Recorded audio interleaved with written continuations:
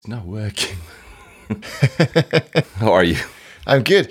It turns out that when you attach a new camera to your computer, you have to completely shut down Chrome for it to be recognized. Do you have a new camera? Did you buy a new camera? No, I didn't get a new camera, but I was wired performing life-saving surgery on my ailing Mac Pro and forgot to plug back in.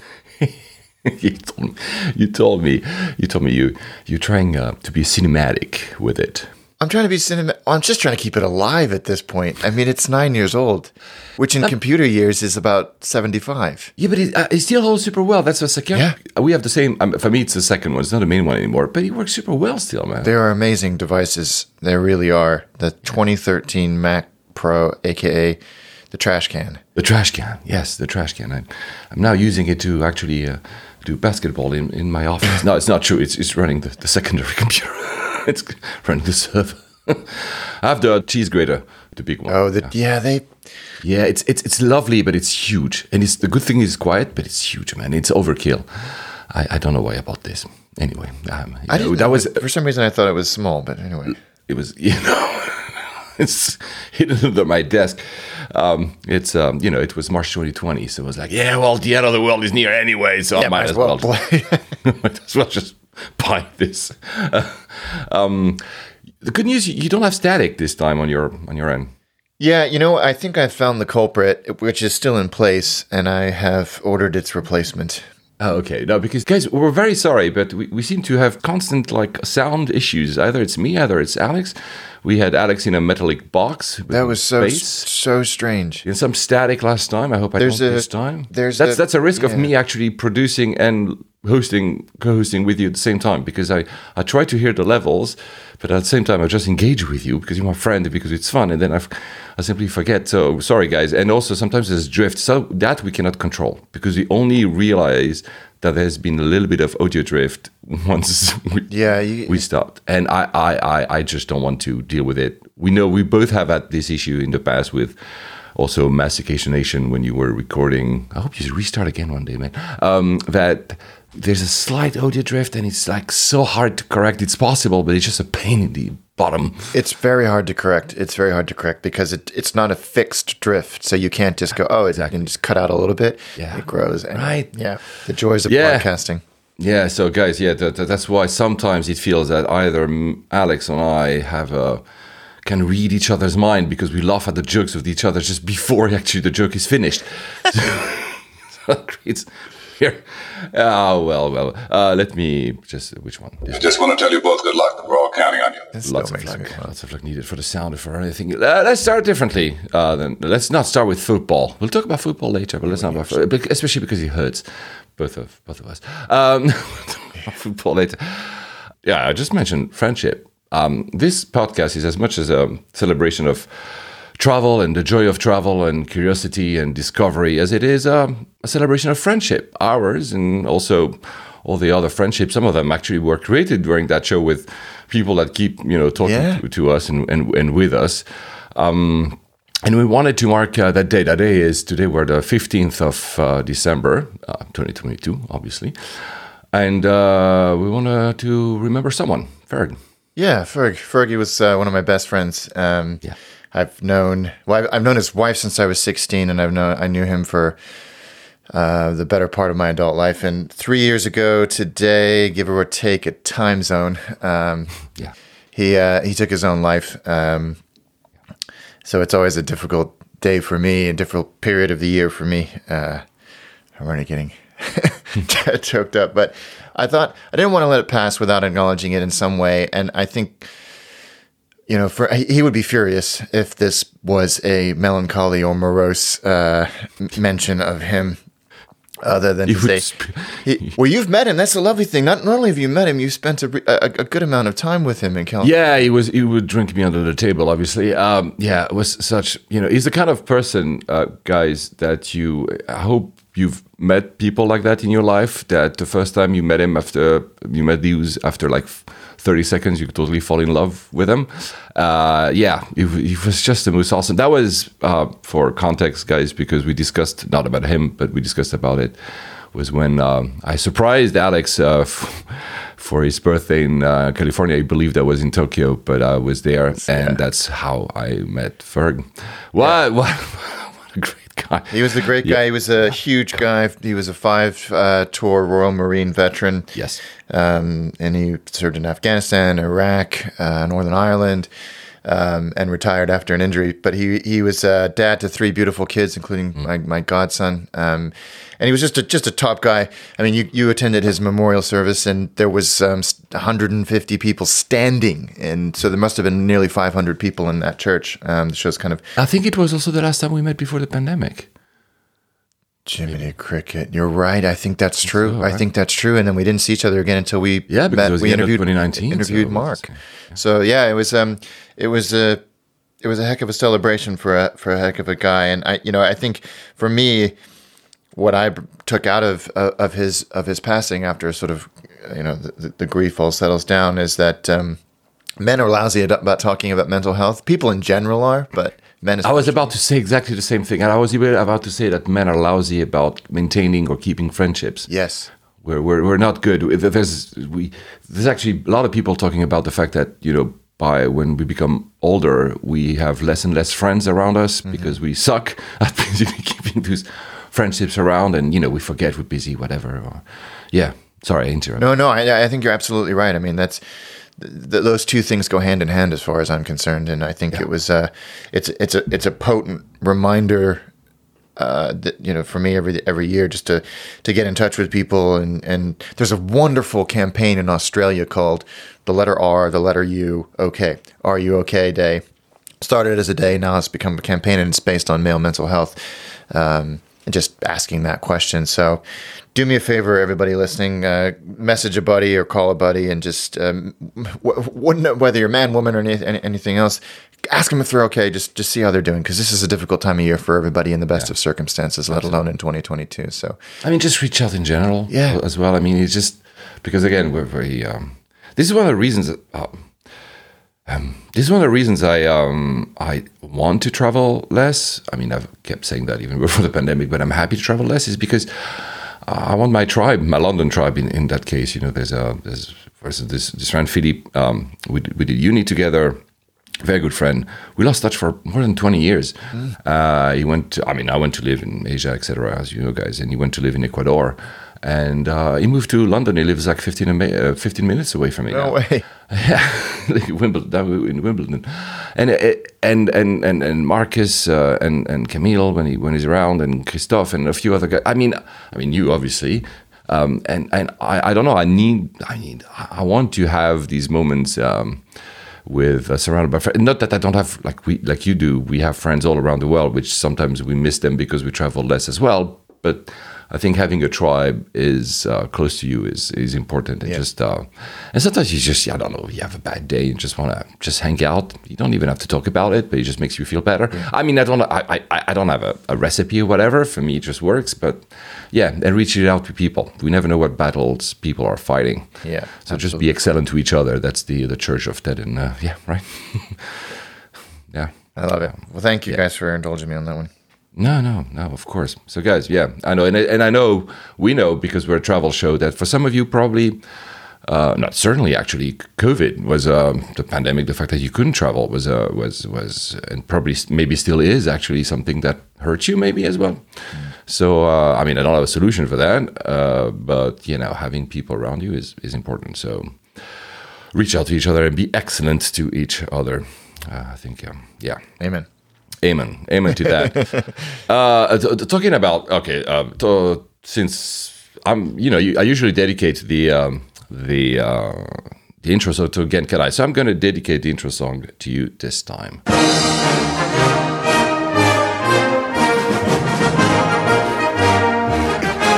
God, those movies were good. Yeah, I hope that people are old enough to recognize the song, right? Yeah, Police Academy. Yeah, I know. I had to do it. It's like that. I probably haven't heard that music in 15 years, but I knew it instantly. Within the first bar, what it was. I tried to find a quote from Hightower or what's his name, the crazy guy with these guns as well. Oh yeah. Tackleberry? Tackleberry, that's Tackleberry. it. Yeah. Tackleberry. Jeez. But there was, I mean, first they've done a lot of stuff on YouTube, but also the quotes are not really one that you can easily, and a few of them, let's put it that way. There's one I really thought about, and then I said, this in the 2022 might not pass as well. But I mean, this movie is so funny. I actually watched, after we talked last time, I watched the first one again because I was like, I mean, I need to watch this, and it's so funny, man. It's still so funny. They're good. There's 5 or 7. I think at least total 6 or 7. 6 or 7. 6 or 7. So I have 5 or 6 yet to see. I'll find them streaming somewhere. So again, you'll be back for this intro song for the next time. Talking about friendships, I finally met during actually it was during the World Cup, so a few weeks ago, Hakan. So when I say that name, nobody knows who I'm talking about, but he's at LA Flyer. Yeah, legend. He was in London with his family for holidays, and we went out just to have a few beers. I think it was a Wednesday afternoon. I know I missed some games. Hakan, I missed some games for you. Wow, that's a big deal. Such a good soul, man. Such a good soul. Lots in commons, and of course, I mean, he's Turk, I'm Greek, so of course that helps. I mean, there was no fight for the bill because I preempted that by actually opening a tab and then going, I'm going to the loo. Yeah, right. I already paid for everything. Because I'm not going to let him pay. I said maybe when I go to LA, I'll let you pay. And man, the stories, we told him already that we will invite. I mean, we're very bad at guests. We will invite him eventually. But man, the stories. I mean, he used to work at Turkish, but also Atlas handling companies, etc., etc. And he told me some stories. I'm not going to obviously. Spoil them because I think he would be best. One he mentioned though, and I'm not going to tell the entire story because it's super funny, but I didn't realize is that he told me that when he was working at Turkish, he was also, of course, working with Jeddah, the airport of last time. By the way, thank you guys for all the very good feedback. Yes. That apparently. Not only people were leaving, when they were doing the pilgrimage, whichever pilgrimage it was, they were not only taking water, but they were taking rocks. Apparently, there are holy rocks that you keep, and that would create massive issues with the load of the aircraft. Gosh. He has a great story about that, but I'm not going to spoil it because I think he needs to say it. Snow. I think that's where we'll start. I mean, you went to the snow, but I mean, we had the snow here in the UK. I think you were not here. I snowed. Well, sort of. Yeah, I think we left right as it was starting to make itself known, and then when we came back, boy, was it here. Oh, okay. Because it's a rare event. But is it though? Is it? No, but I mean, no. We act like it. What I mean, I only have 12 years of. 12 years been here. I mean, and probably also in Europe in general, the weather patterns have changed. It used to be that kids would have snow all the time. I mean, of course, I was born in Switzerland, so I guess it's part of the cliche, but I've heard friends of mine telling me the same thing here, and it's less. However, the UK is very legendary, especially the south of the UK, of not being able to handle that. Yeah. It's like I was joking with you, like probably Heathrow would be closed for 5 months now because they had like 10 centimeters of snow. Well, I mean, this is a lot of snow in a short period of time. I'll give us that. But yeah. Every time this happens, it's like it's never happened. And I think it's compounded by kind of industrial action in a lot of different industries that are, which is kind of unprecedented. Not industrial action in this country, but just all of them happening at once, which has made it feel a lot more profound. Yeah, but yeah, and it's always funny to me. To see especially how people drive because basically they've not been trained to drive. So I'm not going to be just saying they don't know how to drive. They've probably not been trained to drive on revving where there's snow makes no sense at all. I saw people like on the street next to me like revving like mad trying to get out. I'm like, this is not going to work, guys. No. I mean, of course, there's no like winter tires in this country, which is very strange, especially in the north. I mean, in the south I would get, but in the north I would say. It wouldn't make sense. Anyway, nobody cares about cars and snow now. But yeah, so did you have an issue actually coming back? There was no Heathrow issue, or were you flying from? Gatwick. It's the funny thing is coming back. No, is fine. Although the landing was pretty sporting, I feel like maybe we didn't have all of the grip that the pilot was hoping for. Oh, talking about that. So I evidently went out. It was not. I mean, it was not during the night, guys. It was wonderful. I went out, and the next morning I went out to go to my gym, and I'm like, I'm Swiss. I'm used to this, right? And I have grip. Yeah, well, I fell. I have bruises. And, oh, no. Yeah, man. And the biggest bruise is probably my ego, obviously, because I was like, I got this. And I think after, I've left Switzerland like more than 15 years ago, whatever more. And yeah, I lost the ability. So I'm also like the UK. I don't know how to handle snow anymore. Oh my God, my leg still hurts 2 days later, but it's fine. I'm nothing broken. But really, I was like a cartoon, floom. Oh no! Like completely flat, and I was like, what just happened here? I thought I was good at this. So you went to snow. We'll start with that. Although we said last time we're going to talk about Florence, but that's going to be in the second part. Because we'll start with that. You went to the Nordics, where they probably know how to handle snow. They do. Gosh, they have it all figured out, don't they? I mean, you kind of have to in that part of the world, but I was thinking, how are we going to get from here to there? Oh, wait, I'm in a country that's completely versed and equipped to deal with all of this. What am I? Will this be open? Of course it's going to be open.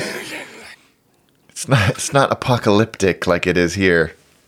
Yeah, it's even, sorry to interrupt, but it's even like there were friends of mine in Germany and Switzerland that were kind of a bit mocking, obviously, what was happening in London, because we're seeing the images because you go to either of these countries, probably the Nordics as well, but especially in these countries, as soon as there's a little bit of snow, all the roads are cleared. There's a whole system that goes into place. And then I have a friend from Canada. No, that's not the one I wanted. No, that's not. Where is it? The one that... No. You've never been to Canada? There you go. So I wasn't paying attention to my buttons. I changed them yesterday. Of course, now I don't know. I didn't label them. A friend from Canada was telling me, you remove the snow when there's only 10 centimeters? We just go out and it's fine. Nothing is closed unless it's like 1 meter and it's like, minus 30 Celsius. So, So it's very... depending on where you come from. So the Nordics, obviously. And it's funny because I know that maybe they had this in the US, certainly in Canada. In fact, I think the northeast of the US, they have this where I don't know if it's the law, but it's certainly protocol that you sweep and de-ice the pavement in front of your house as well. Yeah. But I thought that the UK had they used to do this. I think in my council, my neighborhood, whatever, there used to be grit available, and people would just take, the stuff and just put it. But nobody does. Our sidewalks in where I live were lethal for that. And it is what it is, and it is what it is. Be careful. Exactly. But it just reminded me. I was like, isn't there a thing where you're supposed to? Yeah, in Switzerland we tend to do that. Yeah. I mean, it's just not something we're used to, and I can understand why people just freeze, literally and figuratively. That was so bad. Sorry. Oh dear. So you flew, but not only you flew to the Nordics, but how you flew, I want to hear, because that was surprising when you told me which airline you chose to go there. I was like, what? Yeah, it was funny because I had an obligation in Oslo that was very brief, and frankly, I could have done it from anywhere. But I thought, why don't we? Because my wife had never been to Scandinavia, nice, or in the Nordics anywhere, and I just thought, well, let's just look around, see what else we can do, and I started to piece something together, and I looked at flights to Oslo, and all of the normal players were there: BA, Finnair via Helsinki, EasyJet, I think to an extent, obviously SAS, Norwegian, all of those guys. They were quite expensive. The flag carriers, in fact, very expensive to the point where they came very low on the list of on Google Flights. And then Norwegian, of course, were there. But I saw at the very, very top of the list, Norse Atlantic. Yes. We used both to be spammed by them on our feeds. Yeah. Spammed is nuts. But just they were targeting us a lot. They were trying very hard. And I don't know why, but I almost developed kind of like a brand blindness to them, because And they did nothing wrong. And I don't know what was happening. Perhaps it was overexposure, like you say. But I had been looking at some flights to the U.S. for early next year for some work obligations, and they kept popping up as a way to get to New York. I think they're clearly trying to be the new Norwegian, right? Well, that's interesting. They're not exactly, but they have a lot of ties. Yeah. Even like some of the execs are like 100% ex-Norwegians and stuff. Yeah. They were born out of it. There's some kind of related controversy there about Norse, but I'd always sort of skipped over it, going, I've been here before. Are they reliable? Are they going to last? And all of that stuff. And this was 2 or 3 months ago. And then when I saw it was incredibly cheap to get from London to Oslo one way. Wow. Compared to the other guys. It was like $50. And when I went on their website and had a poke around, to go in their premium cabin, which I'll talk about, was only like another $25. And I was like, well, for science. Yeah. We should go. So I booked it and thought, okay, well, I have no expectations. I don't know what the situation at Gatwick will be like. Do they even have an app? And this was, I booked it 4 days before we were due to fly. Oh, wow. And I thought, it doesn't really matter if the whole bottom falls out of this, because there's a bunch of different, the Norwegian go to Oslo 5 times a day. It's not the end of the world. So we drove to Gatwick. They operate out of the South Terminal. Okay. And obviously, the last time I was at Gatwick was the whaling odyssey. So I still have a little bit of a bad taste in my mouth from that airport and that terminal. But you can't check in online, or you can do all of the data entry, but you can't get a boarding pass yet. Okay. And I had read 1 Mile at a Time and a few other people who had been on the inaugurals and the others saying they weren't able to do it. But the website, no errors, very easy to use, give all the passport information and everything like that. And they said, you need to go to the airport to collect your boarding pass. Okay, that's fine. They had a dedicated desk for premium passengers. Mm-hmm. They were operating a flight to New York, I think at around the same time as our flight to Oslo. That was the vast majority of people. But there was like 2 parties of 3 ahead of us. So as in a direct to New York. They have a direct. So their model is Norwegian. Long haul. Right. That's low cost, long haul. Yeah. Exactly. And as you said, they are born from the ashes of Norwegian long haul. Their CEO was the former chairman of Norwegian. There's a lot. There's like, I think 3 or 4 execs in total that have minority stakes in the company. Yep. Their operating certificate was and funding structure and slots. I even think, but I'm not sure that I could be wrong, because I even think that the plans they were to take on Dreamliners to go to these transatlantic routes, and the lessor is obviously the same as Norwegian, and actually the planes that they were taking were the ones that used to be for Norwegian, because Norwegian doesn't do those anymore. Yeah. So probably I didn't check on air fleets and all that. No, that's 100% true. The plane we flew on was ex Norwegian. Oh, there you go. Yep. Okay. And you could tell as soon as you got on. But it's interesting because they kind of sprung up out of nowhere, started flying only in June. And this London-Oslo route is temporary to maintain some slots. It's not something they're going to maintain long haul. Oh. They truly believe that Oslo is a great position for not only North Atlantic routes, but also to Northern Asia, which Finnair have already validated that model. Hopefully, when things calm down and Russian overflight becomes normal once again, they will be able to realize that. But in the meantime, they're maintaining these slots, which is great because you get a chance to do what I did.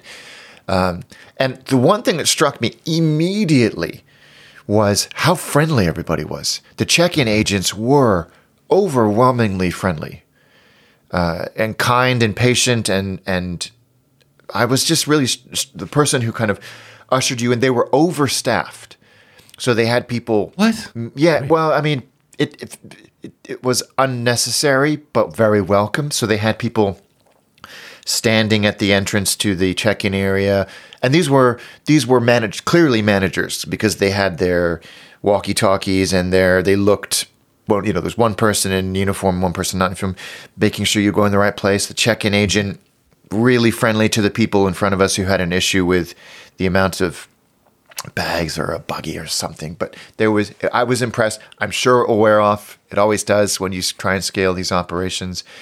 But the check-in process for us, as we were hand luggage only and just getting our boarding passes, was it took 30 seconds. Very, very, very friendly, very prompt. You get, although they don't specifically advertise it either on the boarding pass or part of the process, premium security at Gatwick, which when you go upstairs in the South Terminal is just to the left there, and that was all fine. Gatwick was busy for a Thursday kind of lunchtime. Good. Yeah, I mean, the numbers show that we're still not 2019, but it's picking up. Yeah, there was a comforting hustle and bustle, but that we have said early on in this podcast that from a security and operations perspective, Gatwick is pretty incredible. Yeah, I love it. They do good work. I love it. I understand that it's not as premium as Heathrow in the way that we think about it.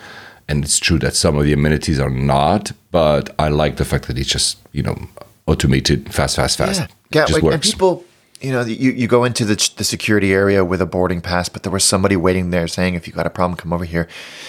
And into security, people directing you to these queues at the belt. Yeah. Somebody at the thing sort of corralling all of the trays so that Very you're efficient. not just, I was impressed. You get through there. And, I bitched a lot about Gatwick South Terminal last time, which was Welling. It was pre-summer, was it? Yeah, exactly. I think it was spring. Was it not? Something like that. Tempest Fugit. They've clearly realized they're not getting a new terminal. They're not getting a terminal expansion anymore, but they are going to have to be up to 80-85% capacity, maybe even more because they're so much more leisure-based than Heathrow is.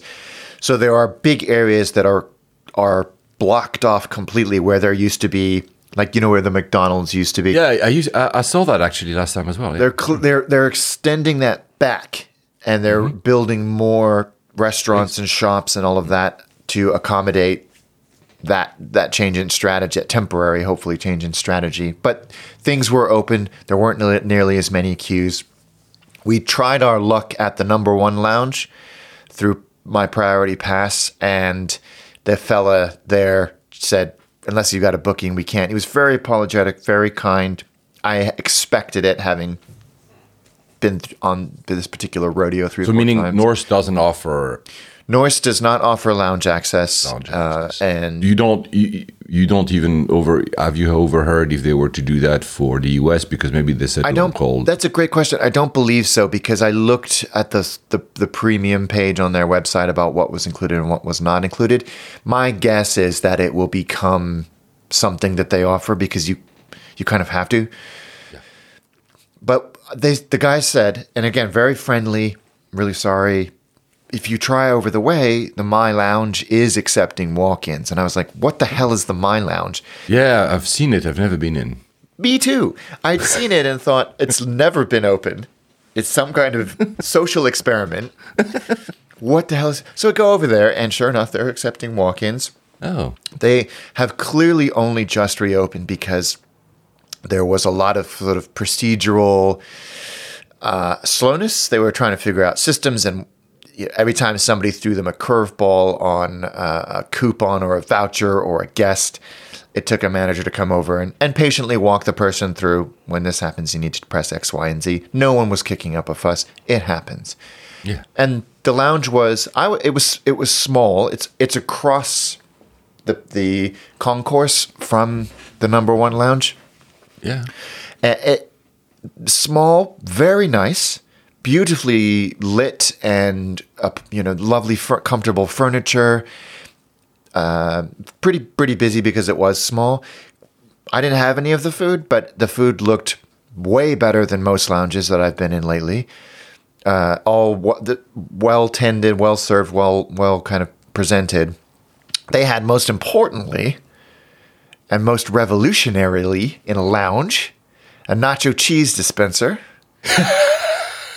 Which, as far as I'm concerned, is a game-changing amenity in a lounge. I mean, That's awesome. If I go to a lounge and they don't have one, it's getting negative points from me because That's so cool. this big freaking thing like a soda vending machine that you unmanned, so I could have put nacho cheese on whatever I wanted. Nacho cheese on my Coca-Cola. Yeah, I could have. So people were not taking advantage of this, which I thought was borderline criminal. But it was. I mean, in all seriousness, it was a tidy little lounge, made outstanding not just by its nacho cheese dispenser, but by the fact that it had an outdoor area. Oh, no way. Yeah, a small outdoor area that overlooked the parking area where the heavies are. That's so very cool. Yeah, and it was that will entice me to try it. It was absolutely worth it for me, and it was -4, but I did sit out there for a while because I hate myself. No matter. I don't know how the weather was that day, but it was for a few days in a row. I mean, still -5 this morning Celsius, guys, but it's I love when it's crisp, cold, exactly what it and blue skies. It was I love that. crystal clear, crisp, beautiful morning. And so Wonderful. Megan thought I was insane, but I went and sat out there for 15, 20 minutes. Interestingly. She's from California, of course. Yeah. Well, we'll talk about that because, she's Californian when it's convenient, but went to university in Colorado when it's also convenient. Oh, there you go. Oh, see, she should know better. Yeah. So, she does know better, which is why she didn't go outside. But interestingly, so you have this sort of rectangular, long, shallow space with chairs and tables. Mm-hmm. But in this maybe a quarter of that towards the back was the smoking area. There's a smoking area? Yeah. I mean, holy cow. As in, I know there's, so guys, for context, in the UK, you're not allowed to smoke indoors. Anyway. Full point. I mean, there's nothing. There was for a while, there is still a smoking section on T4, Terminal 4 at Heathrow. You go downstairs, probably near, I forgot. You cannot see it on the map, but basically if you go downstairs twice and you arrive outdoors, there's no view. You have a view on a road, and that's a smoking area. And I've heard, but I've never been. I've heard, because as you know, guys, I used to be a smoker, and now it's more occasional. There was apparently for a while, there was a smoking lounge at T4. No, sorry, at T3 for Japanese. I've heard that story so many times. I don't know if it's apocryphal, but basically, in Gatwick, I didn't know there was.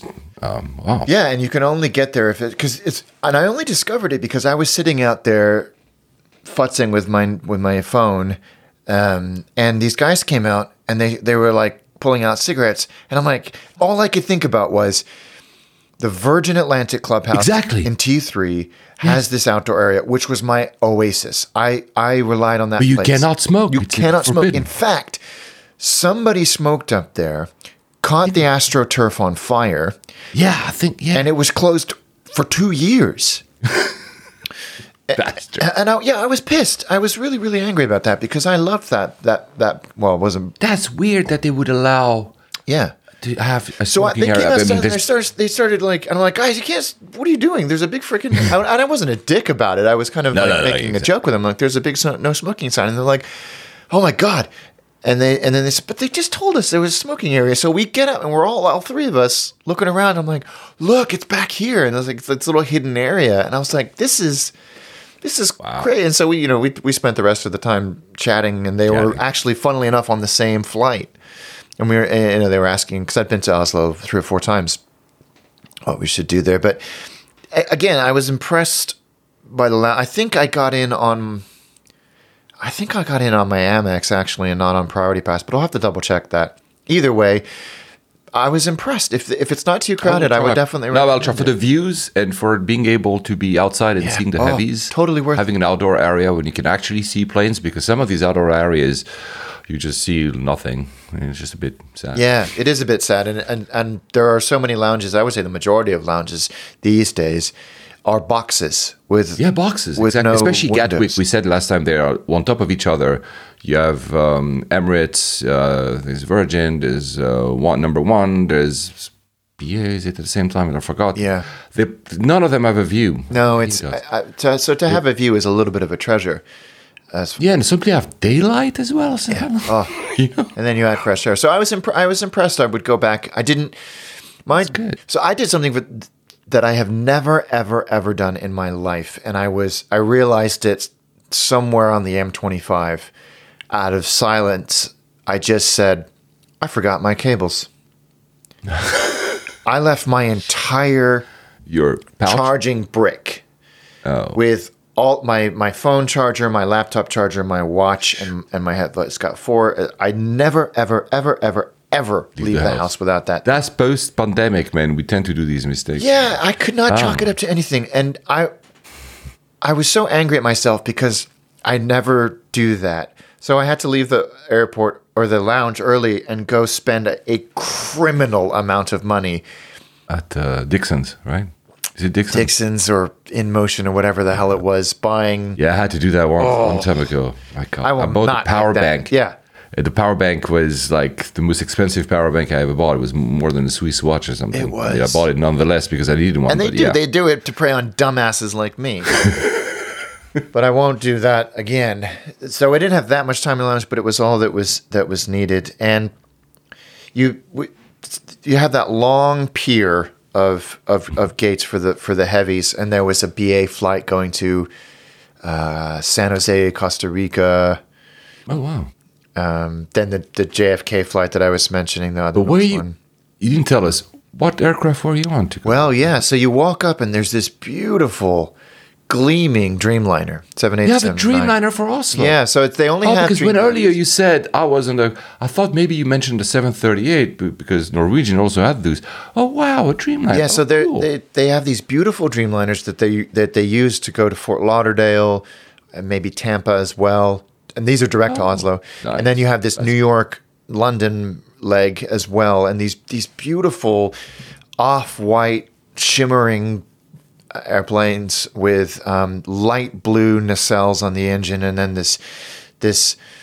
It almost looks like a sort of Oman Air empennage and tail, except without the gold or yellow, whatever they want to call it. And then this tail. What I've heard is that the tail is what was it? I heard that, I think, was it on an article? The tail is a reminiscence of that old Viking ship Yes. that they preserved somewhere in Norway. I think I went to visit it when I went to Norway like a long time ago. And actually it's the empennage or whatever. I think something, I don't know. It's beautiful. I mean, the airplanes are very attractive. And again, like you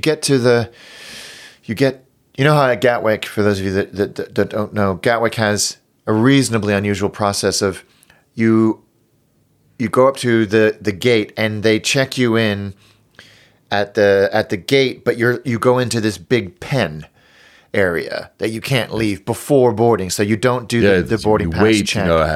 Holding area in a way. But right as you board, like you would sort of traditionally, for want of a better word, which is fine. You get a beautiful view of the airplane. It became very clear that this was not going to be a full flight at all. There may be 100 people in the waiting area for a Dreamliner.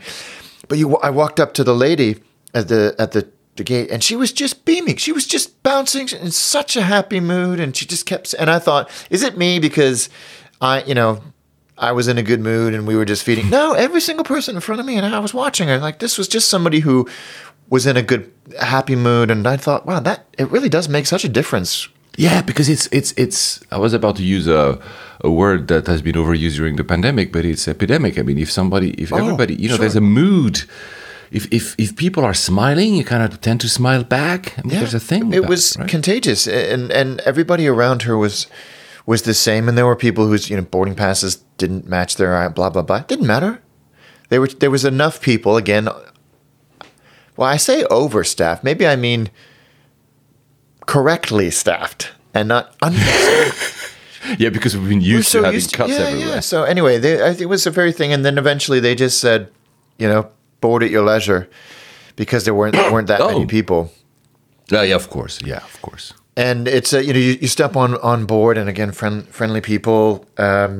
Very interesting mix of of ethnicities among the cabin crew. They've obviously recruited from across the globe. Lots of different languages. They have the same thing a lot of the Southeast Asian languages do. And actually the ME3, where on their name tag it says it has the flags of the languages that they speak, and there was a lot of Japanese, obviously the Scandinavian languages, English, French, German, Chinese. It was very impressive. I mean, there's two things there. One, we know that people in the Nordics tend to learn more languages than ever, but also simply they're preparing probably for a larger network. Yeah, it makes complete sense. And also I think they're bringing in established cabin crew culture as well. That's good. Which I think is very important as opposed to building it from the ground up. But you step on board and it's obviously an ex-Norwegian plane. They've got those gray seats. Oh. The cabin, the premium cabin had the sort of premium economy recliner seats, the leather recliner seats with a fixed armrest. Yeah, that's the one I flew on. It's probably I should have posted some pictures. No, that's fine. But I'm looking around. Pretty sure that I understand which one. And it's beautiful. They had like these framed prints of the fjords and all of that stuff just to stay on brand. By the time we actually were all on board, I think there may have been 10 of us in the cabin, which was big. It was a big cabin. Nice. They had pull-out IFE, fairly basic moving map, all of that type of thing. And what? So we were looking around, and our departure time comes and goes, and the cabin crew. There was 3 captains on the flight deck. They introduced themselves, and all 3 of them were captains. So either it was familiarization or whatever. They didn't explain, but they said, "We're just waiting. The plane has arrived from New York. It's been on the ground for a while. Therefore, in the interests of flight safety, we need to de-ice. But apparently we're next in the queue, so we shouldn't be that much longer." Something that is a science in the Nordics, it seems more like Well, it was after about 20 minutes, the captain comes back on, and he's sort of, you can hear the incredulity in his voice and he said, "Well, we're still waiting because apparently there is only one person at Gatwick who knows how to use the de-icing rig, and nobody can find him." And I laughed. The alchemist. Yeah. Where's the alchemist? Like, nobody can find. You need to mix the product to de-ice it. We don't know. Nobody's seen him since 1976, and and you could see other airplanes, and you could see a de-icing rig appear and then disappear as they were. Eventually, they come and they de-ice the airplane, which still to me is fun to watch. It's really, I love it. It's really cool to see. It's kind of like this cherry picker scissor lift kind of. I don't think it's a scissor lift. I don't know what they're called, but it's got a kind of Star Wars-esque cannon on the front of it, and they're spraying the airplane down. And I was like, I bet that's damn good fun. I would totally do it. I would too. I would totally do a training for a day and actually de-ice the aircraft. Oh man, I think it must be a lot of fun. I'm sure it's cold, hard, frustrating for sure. work. And of course, and not make light of the work, essential as well. But it must be, if it's not your job, you do it one day, like. Yeah, open fire. Yeah, it was neat. So eventually they got all that squared away. But meanwhile, while we were waiting, being the curious cat that I am, I started like, I wonder if they've got an in-flight magazine. I wonder if there's a menu in here. And I know where you're going with this because you told me. I pull out it's amazing. The safety car. I'm looking at it, like, oh, that's neat. And they've got a menu. Did they have a menu? Yeah, they did have the menu in there. And then I was like, what is this? This is kind of cheap. The whole like in-flight magazine or something or whatever this is like just photocopied paper stapled together in the top left-hand corner. This is ridiculous. I pull it out, and it's not. It is the Norse Atlantic Operational Information Guide. That's amazing. And I'm looking at this going, feel like maybe I'm not supposed to have this. And I open it up, and no, they knew that Alex Hunter, the AvGeek, they planted it for sit me on to that seat. I'm looking, and it's got like departure, like really, really intensely detailed operational information. I mean, no confidential stuff. I didn't really like study it. I was like, this looks like something that shouldn't be here. Yeah, clearly. I mean, yeah. Do you think maybe it was like some crew that 100% sat there and forgot? Yeah, right. 100%. And I don't think there's certainly nothing in there that would have compromised safety or security or anything like that. But we were still on the ground. We were obviously going to be there for a while because the de-icing rig had not reached us yet. So we were in row 5. The cockpit door was open. So I just walked up and knocked on Sora and I said, I feel like maybe I shouldn't have this in my seat pocket. And they looked at it like, okay, thank you very much, and took it. But anyway, that is what it is. It was pretty funny. Yeah. But yeah, the flight, once we did get underway, I think they gave us a little bit of a shortcut because there was a BA 777 blocking one of the taxiways, which there was nothing wrong with it. They were just doing their checklists, and we had already done ours when we pushed back, it would seem. So we went around it, took off, and the service was brisk, I would say. It wasn't overly fun. They came through with a trolley, and I looked at the menu and thought, pretty certain here that I'm going to have to pay for all this. It's fine. I'm starving. Yeah. They have their own beer. They have their own co-branded beer. No way. I was like, I got to get that. Norwegian beer? It was a Norwegian beer from a Norwegian brewery with the Norse Atlantic logo on it. Nice. I got to get that. And I'll get a snack. And I said, how much do I owe? And they're like, no, it's free for passengers and premium. And I was thinking, A, amazing. B, didn't do a great job of explaining that either in the menu or over the PA. Yeah, they should. Yeah. But I think they eventually figured it out. And, before you... Or maybe they want to keep the ambiguity. So well, they may also be, testing people's reactions as well. Yeah. I think just going, people will they kvetch about it or will they just be like, oh, okay, well, it was $50 to go on this flight, so I can't really complain. Yeah, exactly, right? Yeah. So, I mean, the IFE is a nice big, I think it's Panasonic system that pops out of the armrest. Yeah. Reasonably limited content, but they had not a moving map, but they had flight information, which is kind of really all I need. The airplane had a Wi-Fi antenna on top, but it was not in any way turned on, which is fine. Maybe they do it on the long haul. I don't know. I don't remember. I was trying this is why I was lingering here. I'm trying to remember whether or not Norwegian had any Wi-Fi. I'm not sure. And also whether or not they had any moving map. I'm not sure. But I mean, I've flown, it's been forever, man. It's been, I think 2016 last time I've flown long haul from, I think it was New York to London with Norwegian. So I can't recall. I did it. It's somewhere in an episode, guy. Yeah. If you want to look it up. I can't remember either. No. But I was a fan of theirs, and I was happy to see this model coming back. Oh, by the way, just a small parenthesis here. I don't know if you've read, the EU will be allowing 5G in aircrafts next year, which means you'll be able to keep your phone on and make even phone calls, although that one will be, of course, the airline will be the ones deciding if they will want to allow phone calls or not. But 5G, I mean, I don't know if 5G is able to keep up with the speed of the aircraft, but... Yeah, because I guess even with a Wi-Fi, maybe. That's how the initial Virgin America Wi-Fi implementation worked. It was ground-based. Yeah. Now it's a mix. I mean, let's not go there, but I think I've heard, depending on the routes, there's a mix of satellites, sometimes ground, whatever.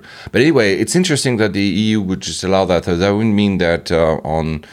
maybe Norse. I mean, the UK is not part of the EU, so I don't know what's going to be there, but maybe Norse will allow 5G. I don't know how it will work, again, if it actually connects to anything when you're going that far. Yeah, I don't know how that works either, but it'll be... We'll see. Yeah, it's a good development, I think, as long as you can't use it for phone calls. So, but at least it means you don't have to shut your phone anymore. Yeah.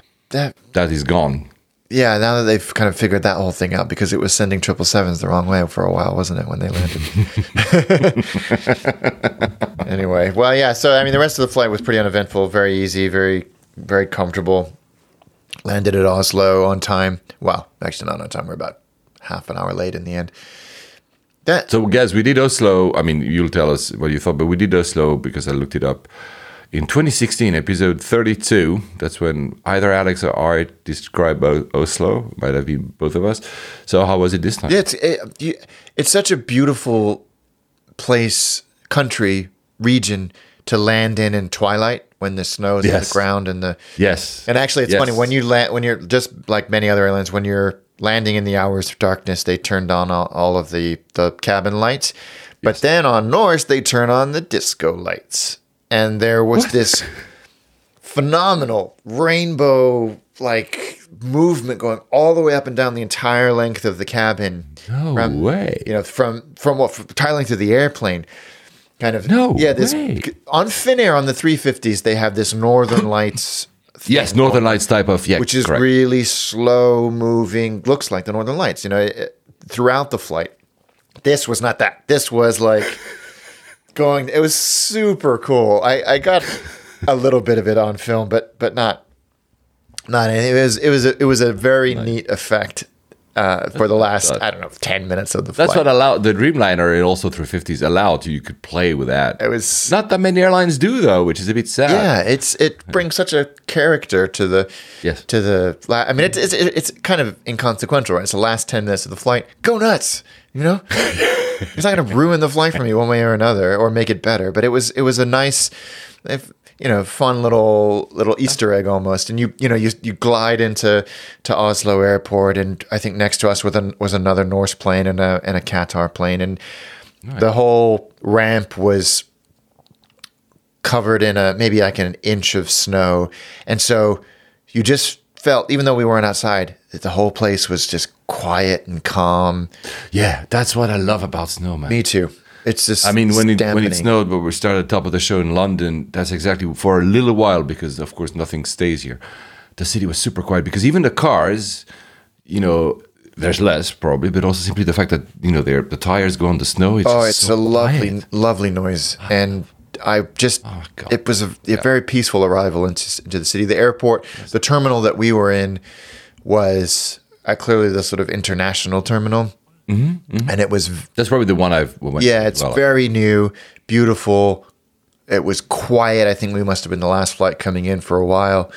And no queue at immigration. You're very, very quickly. That airport is wonderful. Is very cool. If I do remember, since you mentioned earlier, if I do remember correctly, that airport has a smoking and it's outdoors and it's minus 20. Yeah, if you get the smokers. Yeah, no, it's a very, very nice airport. It's a beautiful airport. I love You're it. through, the train station is right there in the terminal. You jump on the airport train, the fly to get, and you're there in 20 minutes, and it's just super easy. But I was impressed with Norse Atlantic. I wish them the best. Anybody who's putting price pressure on the cartel across the Atlantic is okay by me.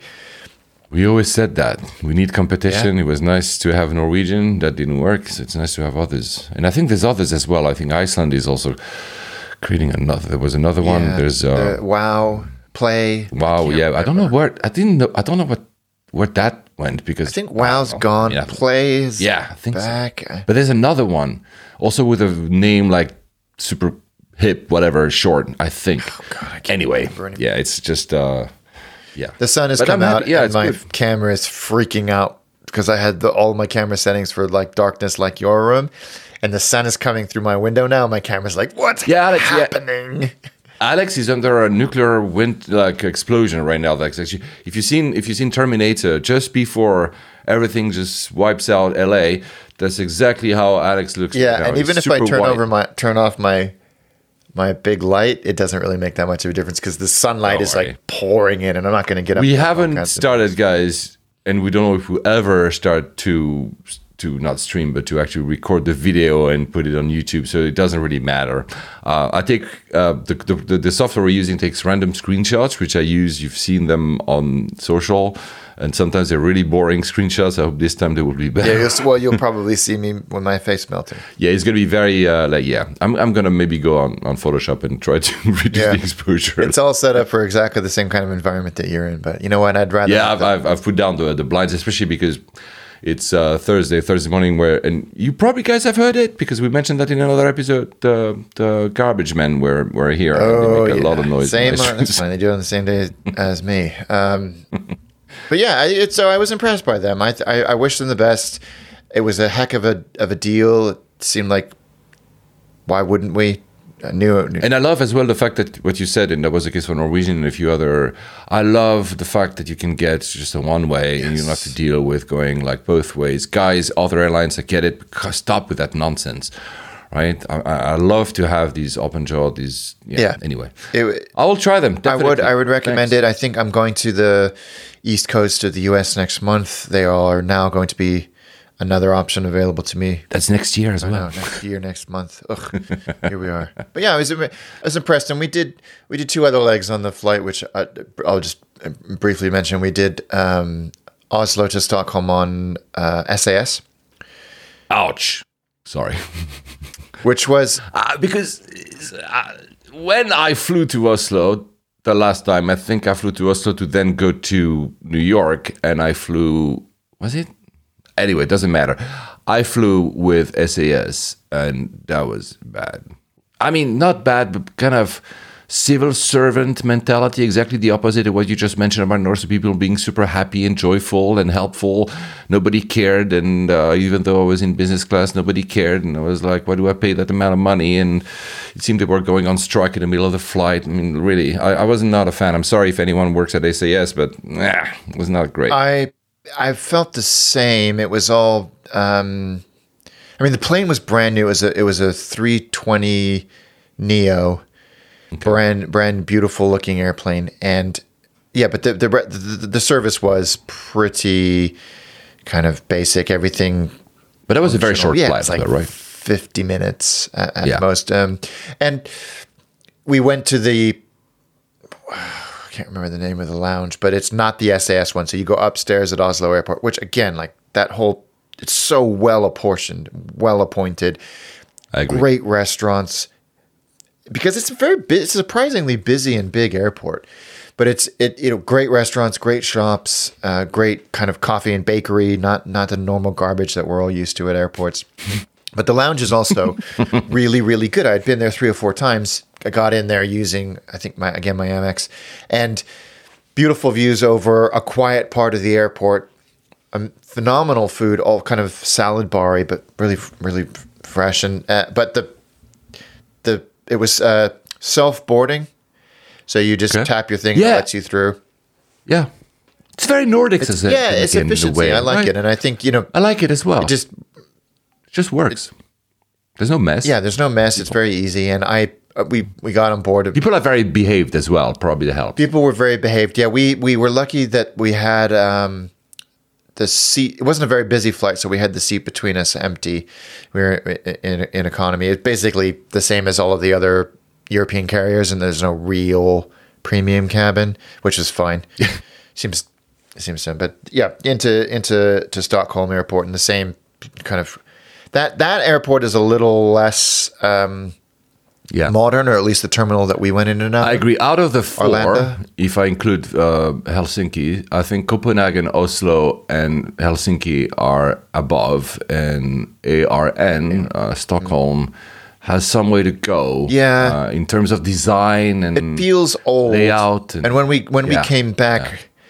Through to come back to London, I noticed it has the classic feature that dates a airport terminal, which is how low the ceiling is and whether it's made of those movable tiles. And it had both of those, this terminal in. So it was very, very busy airport. It was a crappy lounge. This is Stockholm. But also because the airport, the layout makes it that the people are not evenly distributed. You stay into that very long corridor, depending on which terminal, and you have to. So they are completely. It was made for another era. 100%, and there's large sections of these corridors that are blocked off for renovation, and big signs showing how the future. The future, but also this is basically a redesign from the ground up. Good for them. Good for them. So yeah, no, it's By the way, guys, we did episode, because I looked it up as well, 99. That was in 2019, actually. That's just pre-pandemic. We talked about a little bit of Arlanda. I think it's because I think I stayed overnight. I went to the hotel there or something, if I remember correctly. So yeah, it's a bit passé, but I'm happy to hear that they're actually doing some work. Yeah, it's definitely needed. And we flew home on Norwegian, which was actually Norwegian. Okay, yeah, 737-8. But fine, very, very, very. That's all that remains about Norwegian. Yeah. I think they just do that now, right? They seem to have ditched the tail illustrations. They used to have those. The faces of famous people or whatever. Norwegians. Yeah. That seems to be disappearing, but it was a very rudimentary service, and not in a bad way. It was kind of what you expected. Was it cheap? Yeah. The flight? Yep. Did you pay also similar price in Norse or? A little bit more, and then you've got to pay for various bits and pieces because it's just a low-cost carrier. There's nothing bad about it. It was all pay for whatever you want in terms of food. EasyJet, like everybody else. But it was the first time I'd ever flown on them, I think. Oh, wow. Norwegian short haul. Yeah, I've never.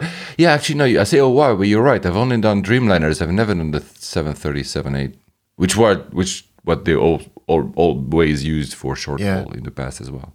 And that like basically a typical low cost, completely full flight. But we all left on time, and a very easy flight back to Gatwick. Like I said, the landing. The braking action perhaps wasn't what they expected it to be, but yeah, it was fine. Gatwick. We expected you had grit on the runway, but you guys in the UK don't put it. So I don't, or maybe it was over gridded and we kind of Tokyo drifted into our high speed taxiway. I don't know. It was kind of Megan and I looked at each other like that felt abrupt, but Gatwick, having come from a couple of functional Nordic airports, felt lifts weren't working and escalators weren't working, but there was nobody in immigration. We were through in a heartbeat, and then you're out into cold and wet, wintry London again. Yeah, I think that's a good description. I think Gatwick works well, but I think airports in the UK have nothing to write home about in terms of how nice they look, or how wonderful the experience is. They're efficient, especially Gatwick.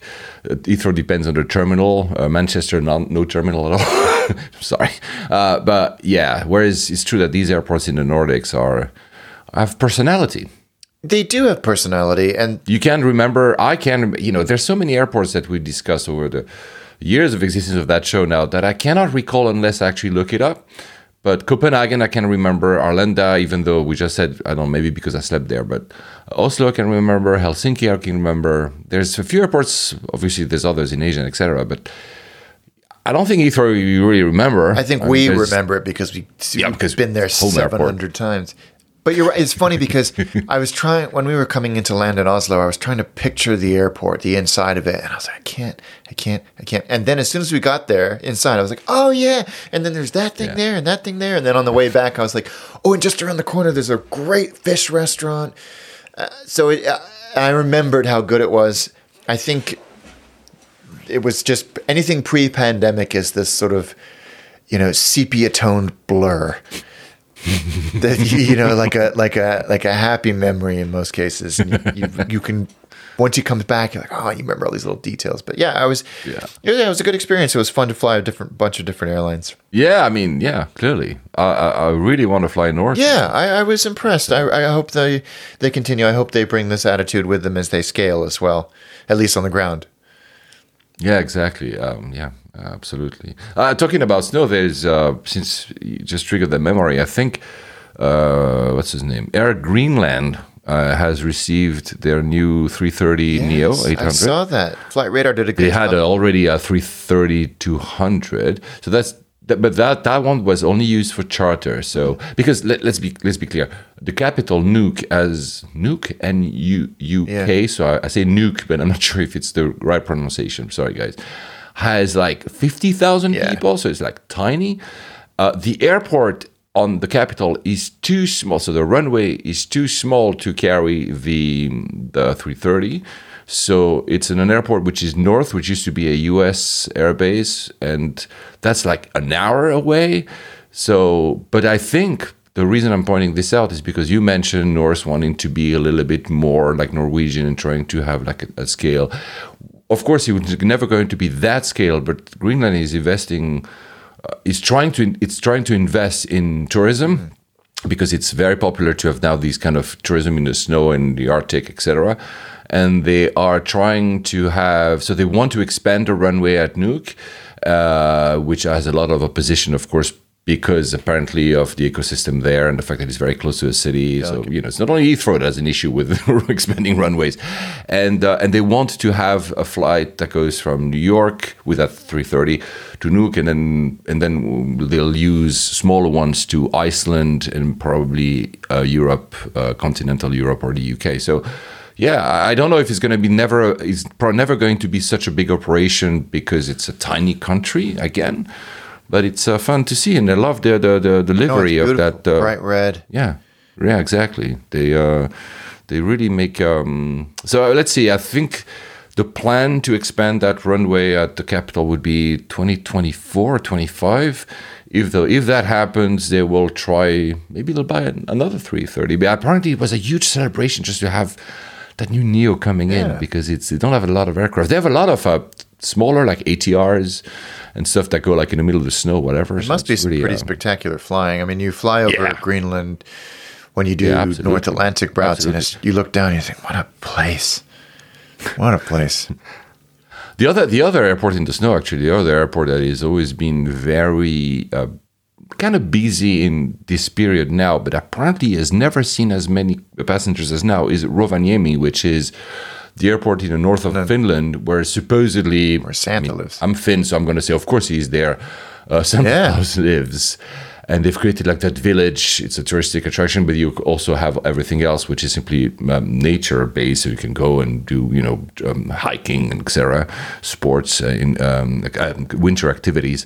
And I think I've read the other day that they've never had as many tourists, as many basic passengers to that airport as even pre-pandemic. The town itself is tiny, isn't it? The population it's tiny. It's really, you go there because Santa Claus, in a way, right? And even I think Air France, did they just started going there, or they go there? There's another airport which is just above, so that's actually in what's considered the Arctic.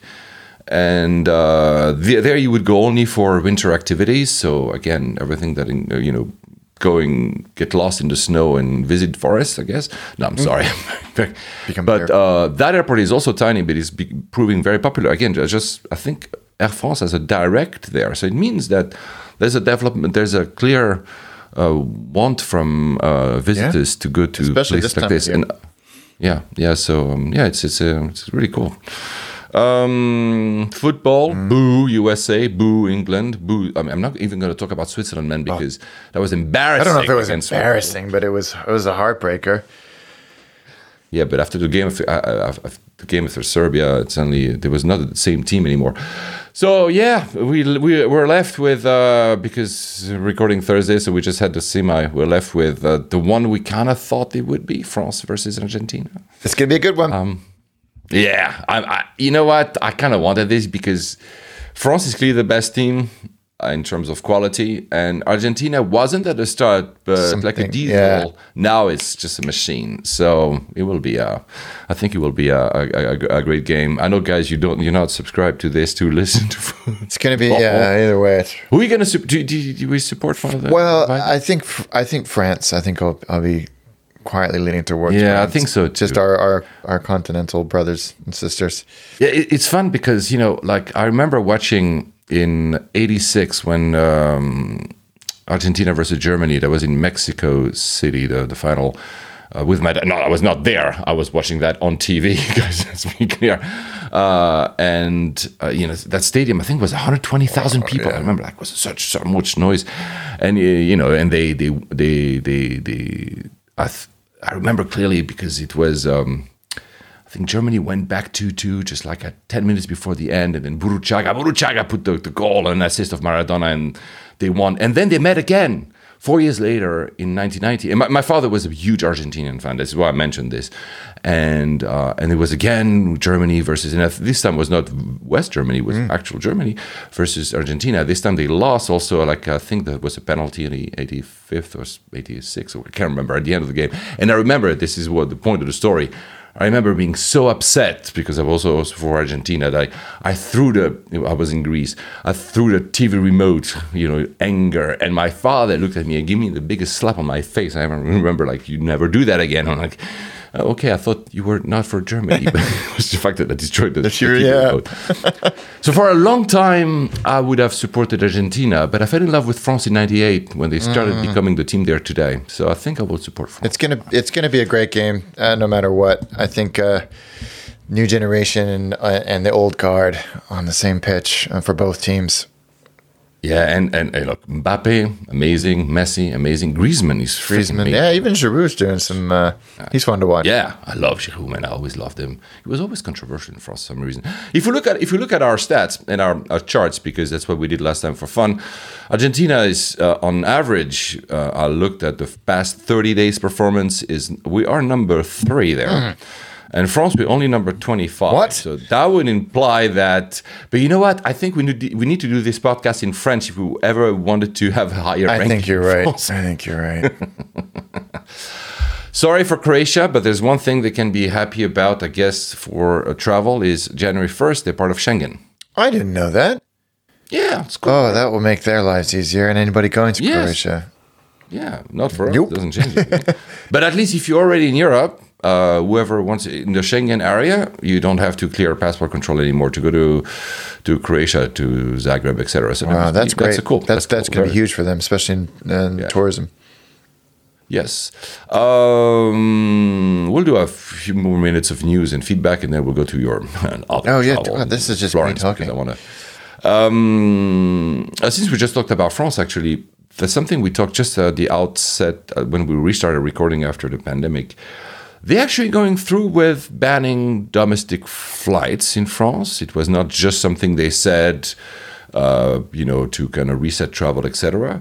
Because the European Commission has approved their plan to do so. So if a journey can be done by a train that takes less, up to 2.5 hours, 2.5 hours, I think there's no plane option available. It has to be with the train. That covers, because I looked at it, that covers only for the moment, I think it's Paris to Lyon and Rennes, and I think Lyon and Marseille. That's pretty much it. So there's not as if there's no more domestic flights. But as France is improving, keeps improving their train system, at some point there will be even less probably. That's interesting. I don't know. The reason I mentioned it, besides of the interesting fact that they've done it, is that will affect some of you guys when you do connecting flights. So if you were to go, let's say you want to go to maybe Lyon, and you were to arrive at Charles de Gaulle, well, there's no connecting flight. The connecting flight will be a train. I think. But that's not the end of the world in a way, because no, it's not, because the station is in the airport at Charles de Gaulle. Yeah. No, hold on. I think it's not in Lyon and Bordeaux. No. I think it's not Rennes yet. Yeah, so it's Paris to Nantes, Lyon and Bordeaux. But Bordeaux is very, very popular to go to for the wine region, obviously. My dad lives near Bordeaux, and I think he would always say the train would be easier anyway. Yeah, the trains are. I mean, we'll talk about trains a bit later when we talk about Florence, because you mentioned in your Attaché episode how a lot of people would come to Florence by train. In Europe, actually, trains are always a very good choice. And in France, they're pretty good, actually. What else I wanted to see? Oh, yeah, the other change, we mentioned earlier, the fact that we'll be able to do 5G calls, maybe, apparently, at least they're authorized next year in the EU. It was all over the headlines. The fact that the 100 millimeter limit will be shelved next year with the introduction of these new, 3D detection scanner machines deals, yeah. that are finally arriving in the UK. I think there's already a few lines at Heathrow that have it. T2 has them. Yeah. Yeah, exactly. And I think T5 a few. I'm not sure. Anyway, point is, yeah, but what if layovers? You still have to be mindful of that, because if you were to fly with a layover, since it's the name of our show, to an airport that only allows 100 mil, yeah, it starts to be like you have to be a little bit. You have to create a strategy before just saying, I can take anything I want. No, exactly, and that is going to catch out a lot of people. I feel it's just not good. I mean, it's great for the vast majority of flights, and I think that these 3D scanners it also means you need to take out your laptop from your bag or electronics. So I think it's great. Yeah, in that sense, I mean, we've seen them. Maybe you've seen them. Amsterdam has those machines already. That doesn't mean that they've lifted the 100 mil limit, just that you don't have to take anything out. Yeah. So now the discussion is about, should we lift that limit, which was created. Was it because one of the terrorist attempts, I think 20 years ago or something? I think the one going to Detroit, maybe. I can't remember. Anyway, we'll see. Well, a few feedbacks. Mileage Runner. What a great. But Steve Tao, what a great handle you have there. It was funny because this morning or yesterday, I comment the games on Twitter, and when you go on Twitter, you put hashtag and the name of the country by its 3-letter name, FIFA, and France is FRA, F-R-A, and I said I love FRA, and he replied, well, I thought hell froze over. You love Frankfurt Airport. No, I love France, not Frankfurt Airport. But you had a question, and I wanted to give it out to you, Alex. Do you have any hacks for transiting through T3 at Heathrow, is Emerald in One World? Because he says, what's the easiest way? Because apparently there's no fast track at T3, so your status doesn't matter, basically. So is it? No. I don't think there is a hack, because you go through this separate area for transit only. So you go then through security and all of that stuff. There's no. Yeah, because he said he actually did. He spent an hour with no fast track to go through that T3, and he just made his flight. And he was thinking, is it not easier actually to get out and go back in? Because actually you will have the fast track at the terminal, so maybe that's a good question. That's what I thought. I mean, he's American. I guess, Steve, you're American, so I would probably US passport, you have the e-gates. So I would say yes. You should. I would say yes. Me too. It depends on where your gate is. Oh, it doesn't really matter, because if you still have to walk through the yeah, I would probably say it's faster to go out. Yeah, and even he said he asks if you had to transit between T5 and T3, you could take the Heathrow Express or even the tube. I wonder, though, thinking about it, if you are a transit passenger and your bags are checked through. Okay, well. But let's even not say no bags. If you're a transit passenger and then you try and enter Heathrow on a boarding pass scanner, is it going to go, you shouldn't be here, you should be in the transit area? Yeah, I don't know. I mean, if you have your boarding pass, after all, no one precludes you from leaving the terminal and coming back in. To the point we said earlier, let's pretend Steve is a smoker. You probably are not, Steve. Sorry to put you on the spot. And you want to get out to have a cigarette because there's no way to have a cigarette. And you just had a long flight. You have another one. I'm just thinking of sticking points. You can't go out. So authorities don't have to say to tell you, hey, why did you get out? You shouldn't have. I think that I would do that. I wouldn't have thought to do that until this hypothetical was not hypothetical. You had to endure it. Yeah, for us, it's hard to. I asked you the question because maybe you had a different idea, but it's true that for us, it's not a transit airport. No, it used to be for me, but it's a home airport, so we don't really know. I've transited through Heathrow maybe 4 or 5 times, me too, yeah. And it was painful, and it was not great. Yeah. If you have to change terminal, it's even more painful. Yeah. Hence, he asked, actually, would it be actually easier? If you had to get out? change Because in terminals, Paris, I would say no. I told you guys a long time ago as well, when I would do that in Charles de Gaulle, so not Terminal 1, not the old one, but the big one. I would actually go out, and of course I have the Swiss passport, European passport, so I'm fast-tracked, for immigration purposes. I would go out and go back in because it was usually faster than wait for that damn bus that goes only clockwise or anti-clockwise forever, and you miss your flight, and nobody cares, and they're on strike anyway. So, sorry. I mean, I cannot even do that joke about being on strike because the UK is on strike every 5 seconds, like you said earlier. Even border force to enter the UK during the festive season, that will be fun. Look, Steve, sorry, we don't really have an answer, but if any one of you has done it many times, has done transit through Heathrow and has found any hack to go faster, or maybe your experience of going out and go back in, especially if you have a passport that allows you to do so, let us know. Yeah, I'd like to know. Because I've no idea. We have a review, 5 stars by Premium Label. Kind of like your username on Apple Podcast. The title of the review is Always Spot On, and the content, the description is wonderful podcast for airplane fans and avid travelers, and is from Canada. See, I don't know what the buttons are anymore. I don't know which one. I'm gonna go this one. You've never been to Canada? You know, exactly. So I've never been to Canada. So thank you, Premium Label, for actually giving us 5 stars. Thank you. And I've seen that a lot of people actually have suddenly given us stars on Spotify as well. Thank you. Which is very kind. And 5 stars. We're 5 stars, so I guess everybody gave us. Yeah. That's very kind.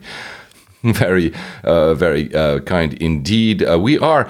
I never know if I should trust those, because we are apparently in the top 10% of most followed podcasts on Spotify. But as well, it is, you're one of the 1% most influential person on LinkedIn. Yeah. Do that sometimes. So I don't know what to believe, but we're happy that you guys are listening. Nice to know that somebody's out there. Even if you're only 3, we would be very, very, very happy. We are a soundtrack, Alex. I mean, we kind of knew that because a lot of people listen to us in flight. But we had two messages on Twitter that were very similar, actually. First, the one from, I don't know if it's the right order, it doesn't matter, for Trent Prestigar at Trentus Juventus. In the airport, that was on December 1st. In the airport on my first overseas trip in almost 3 years, and this is the perfect soundtrack. Oh, that's nice. That's very nice. And I hope you enjoyed wherever it is you went in your airport experiences, how you remembered it. The location of, and I don't know if if I can trust the location, but sometimes on Twitter you can see the location of between Taiwan. Oh, so jealous. And Taiwan, so that was the main airport, so TPE. So I hope you had a great flight, Trent. And Zed Marken, Zan, who also said that's 2 for 2 this month, because we had 2 episodes released the same month, I think in November. Waiting for my flight at Heathrow and discovered the newest Layovers episode just landed. Best soundtrack for plane commute. Yeah, that's nice. Zan's a good guy. Cool. Really good guy. So thank you so much. He often writes to us, and he writes very glorious reviews about us. Much appreciated. That means he's been getting the text. Really, guys. It's always nice to have these coming in. And Martin Hammer at the Saint S85. Martin, the Saint used to be my handle on everything in pre-Twitter. Everything we're talking about user boards and BBSs and stuff. I used to be the Saint because I love that TV show. So Martin says that he got the, I just mentioned Spotify. With your Spotify Wrapped, you can get includes your top podcast. And he says that we could lay over. His first podcast is the Next Trip podcast. Guys, Doug and Drew, hi guys. It's a great podcast. They release every single week. Wow. They're very dedicated. And actually, now, of course, as I say it, I forgot. Doug became pilot. Oh, cool. For 777, I think. He was, remember when you were on a break just before the pandemic? He came to do a show with me. So he's now fantastic. Now pilot. So we will, We'll invite you guys Would at love some to- point. to Promise. do that. We're very bad with guests, as you guys know. And he says, so coming back to the mention of Martin, that we could have been much higher up the list, but considering the duration of each of our shows, it's normal that we are only number 5 on his list. But to be honest, even if you were to record for 3 or 4 hours of playtime, you would be very happy. You are my personal number 1. Oh, that's Thank you. kind. That's Wow. very kind, Martin. Thank you. Yeah. No one wants to hear us talk for 3 or 4 hours, except him. Yes. By the way, I know, guys, I've said it. I don't want to repeat it on every show, but sometimes it's good to reset the room for the new. When you give us feedback, we don't always comment because sometimes we don't have time. Maybe we could do like an entire 2 hours of show just about your comments, whether it's by email, on Instagram, on LinkedIn, everywhere. So we're getting a lot. So I pick a few. And it's true that I tend to, maybe it's unfair, but coming back to the very top of the show, the very loyal people, the names that I keep seeing, it's nice to kind of also acknowledge because, Zan, for instance, writes 25 tweets. Now I'm exaggerating, but like a lot to us, very like with information or like telling how cool it was. So I think it's only due that I from time to time mention those guys. So meaning that if you write and we don't mention you, it doesn't mean that we don't like you. Oh, guys, gosh, no. We don't have time. Much appreciated. We tend to notice. Sometimes we don't. But. Really appreciated. Yes, we do. Where am I? I had written some notes. Oh yeah, we had oh my God. Lots of feedback about Jeddah. Yeah, I'm not going to go through today because I'm going to give some feedback. That was the most exquisite storytelling. The whole bit, it was such a deviation from what we normally do about just the plane parts, the airports at part, but just hearing the rest of it was just captivating. I just really, you're a better travel. I'm not a journalist or anything like that, but than I am. So I was just mesmerized for that whole thing. Now you made me want to go before I evaporate into the sun, apparently. He's becoming whiter by the minute, guys. You don't see his eyes, so he's out of work now. Thank you. I don't know how to take compliments, but thank you. And a lot of people said similarly that they wanted to go now. So I'm not a travel agent. I'll try to reply individually to all of you because how many days should I go? So I'll give you, but not here because it's not the purpose of the show. It will take too long. But I just wanted to mention one, because then I want to move on. But one bit that was really funny is that there was one thing that I didn't think twice about when I mentioned it that created a lot of uproar about what I said. You remember when I talked about the fact that whether or not so I had cash and I arrived at Jeddah Airport and I wanted to find a bank to switch my cash and I didn't want to use a card and blah. I mean, I know that we have a lot of people that are heavy travelers and also that they play with 25 different credit cards, and I'm not saying that in any condescending way because we don't do. But I admire actually people that are able to have this mental. It's exactly that's why I don't do it. The mental flexibility to have like, oh, I need to buy that coffee with this card because I'm this country. I just don't. I have one main card, 2 backup cards, and pretty much it, right? And we're not stupid. I have a card that has no fee, foreign transaction. Yeah. I have a card that, these things like. However, obviously, that you're trying to change your white, but it's still not working. You're now brown white. Suddenly you're set. Oh, no, I did it. I think the camera's just. So anyway, that created an uproar that, Paul, you shouldn't go and change cash because if you exchange cash in a foreign country, you should know better. You're a good traveler. And I was like, guys, they didn't say that in a way that was, I make the voice, right? It was really funny how a little detail that I didn't even think through. So yes, it is true. Guys, and I'm going to say once and then we're never going to address this again. It is true that it's better usually to have a no foreign fee card, and you go to an ATM and you take the money, and that's going to be your best bet, and not actually doing currency exchange at the airport because you're probably going to get screwed at the arrival airport, right? So it's true. And it's also true that it's when you buy something or you do an exchange, you sometimes have this thing, Alex, you've probably had 25 million times. You put your card and say, do you want to pay in local currency? Do you want to pay? I mean, do not do not choose foreign. Choose the local currency. Don't choose yours. I think it's a human behavior because he feels comfortable to choose your own, and they know that. But then they can apply whichever currency exchange they want, and they will F you over. So it's true that in general, it's easier, it's better to just say you choose a local currency, and because otherwise they'll pocket the difference. You get the rate negotiated through Visa, MasterCard, or Amex when you pick the local currency, which is always going to be better. Paul, I'm going to close my curtain. Okay, cool. He does that, and I keep continuing about that card thing. He doesn't have to react.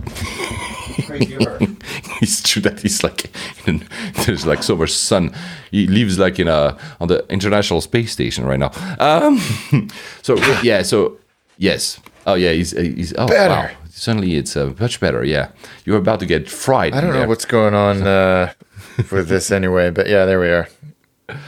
So all of you, I'll mention Martin Bernanderson at Marbe166. Yes. The reason I had cash is because I have too much dollars, and I just wanted to kind of use them, not like thousands, but just wanted to use them on travels because I haven't been traveling.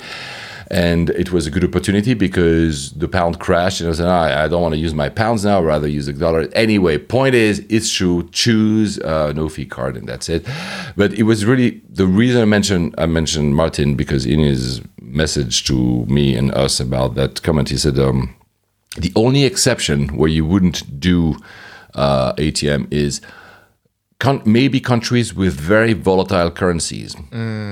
The British pound in 2 months ago. Honestly, the British pound 2 months ago, guys, you guys would not live here when your entire currency changed from overnight with the dollar, and you paid a lot in dollar, like I am, and probably Alex is as well. It's it's good because of the dollar. But it's we work. So that's why I had cash anyway. Case closed. I don't want to talk about this anymore. But it's to take a no-fee card. In the UK, there's not that many. I think Barclays does that, no fee.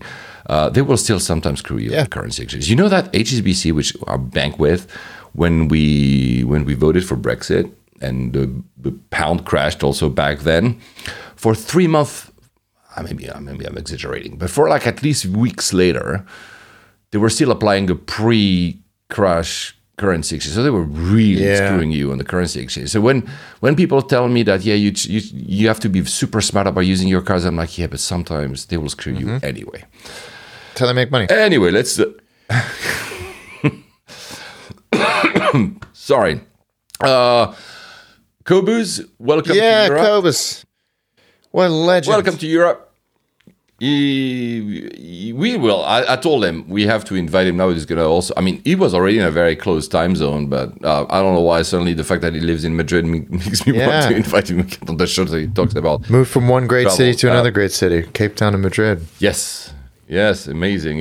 You arrived you're basically going to fly only 320 from now on. This is what happens when you live in Europe. Nothing exciting anymore. Which is probably good when you're flying. He told me that he had moved his kind of loyalty and habit from Emirates towards Qatar, and he triggered a memory because he posted a story about that when he was doing that move.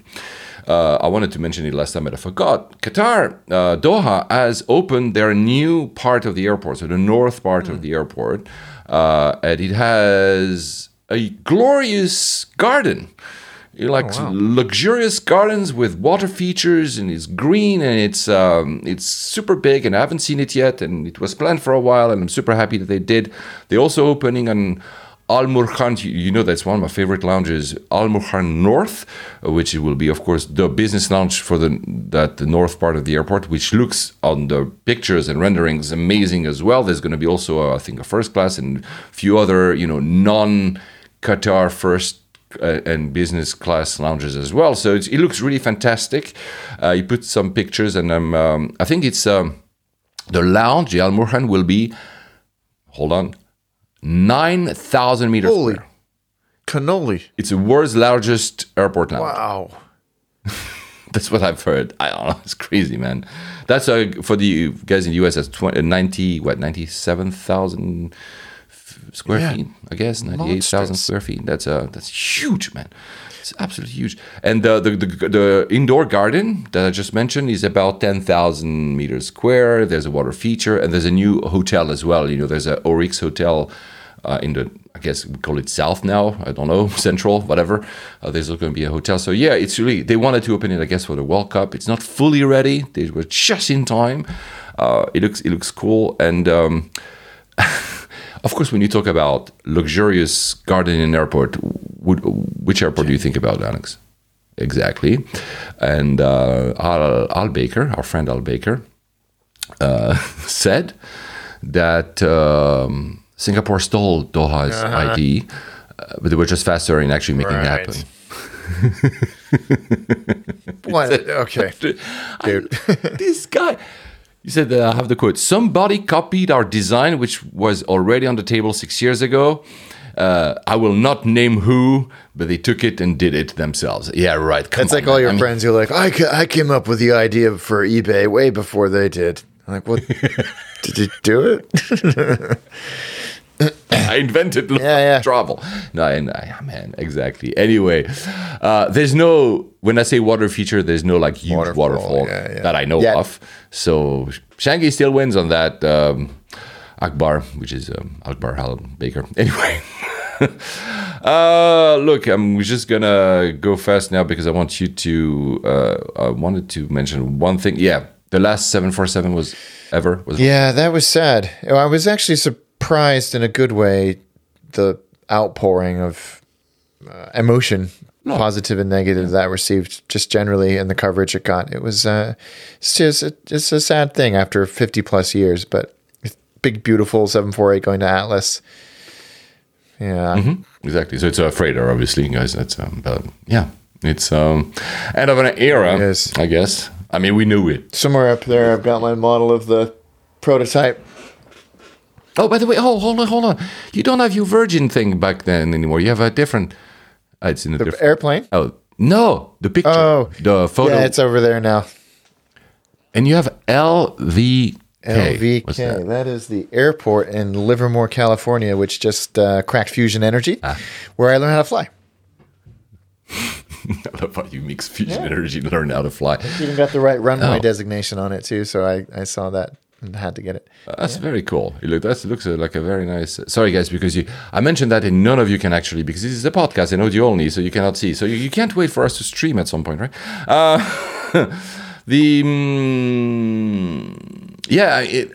Since we talked 747, 380, Etihad is bringing their ones back. They're going to come to London. That's the one with the residence, which unattainable, super high. I think we all kind of assumed that that was never coming. Well, didn't they say that was never coming back?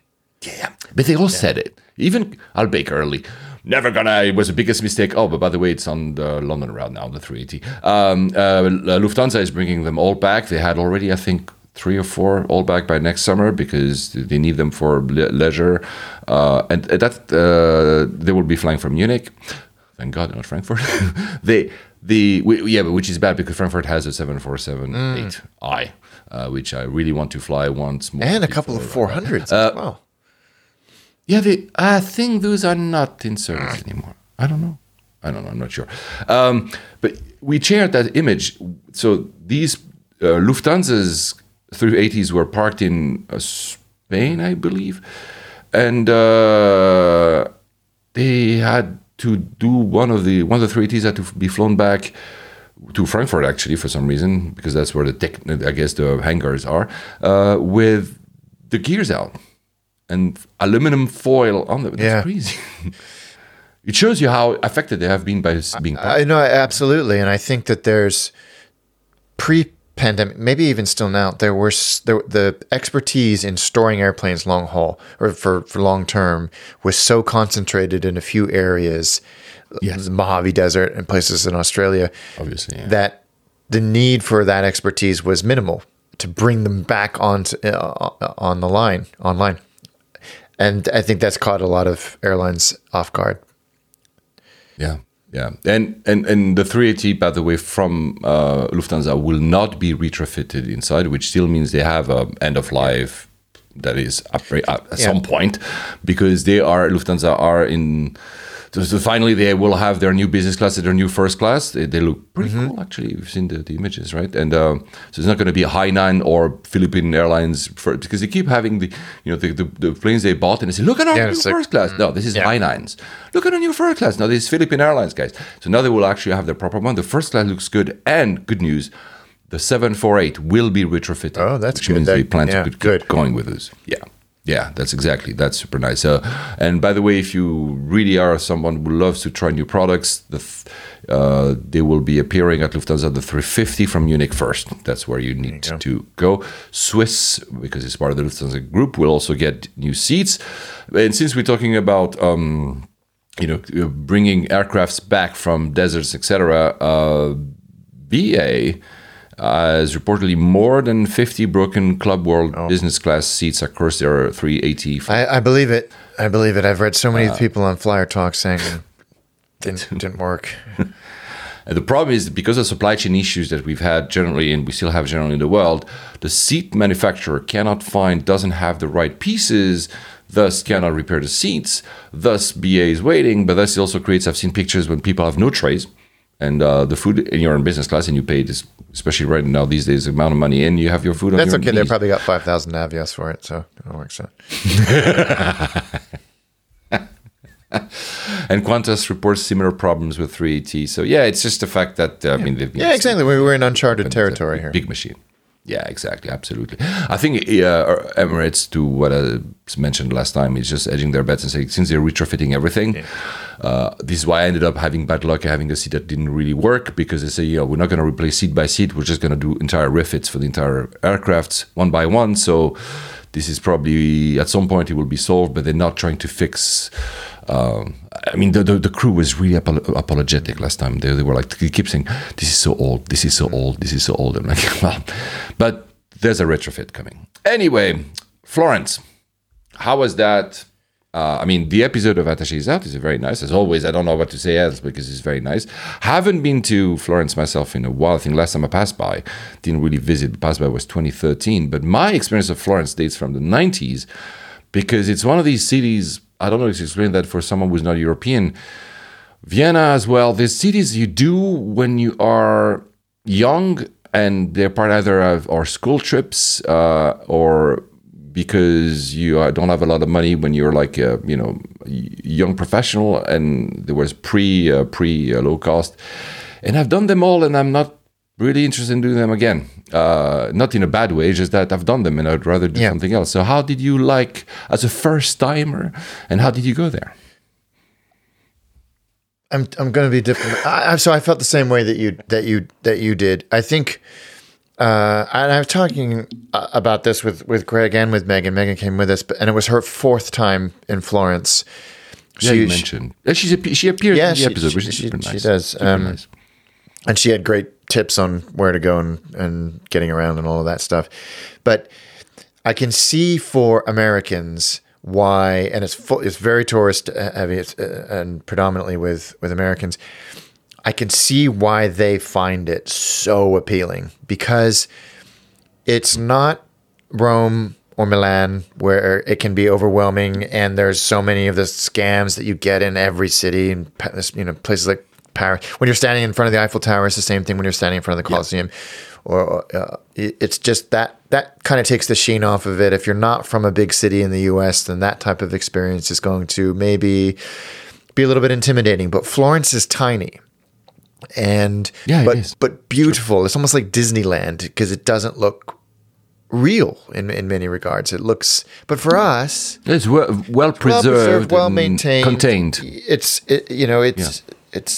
It's easy to navigate. It's easy to get around. It's not overwhelming. It's got all of the kind of storybook features to it, and I can see why people find it captivating. If you've never, but for us, we're so lucky here in Europe that we have a dozen of those cities within 2-hour flights, and they're all over the place, and so My point. Yeah, exactly. Like you said, it was, And it's one of these typical, sorry to interrupt, one of those typical cities that I was born and raised in Geneva, so Florence is very near in a way, especially by train. We would do school trips, like we were talking high school trips by train, and it's perfect because, like you just said, it's small enough, close enough, so you don't get lost or whatever. Enough to do, enough to see, good food, and all of that. Yeah.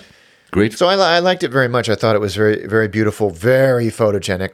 So it made the episode really easy, very walkable, which is always good for an attaché shoot, and close to the airport. So we didn't necessarily choose to go there. We worked with a sponsor who presented us with two options, and it was the obvious choice for me anyway.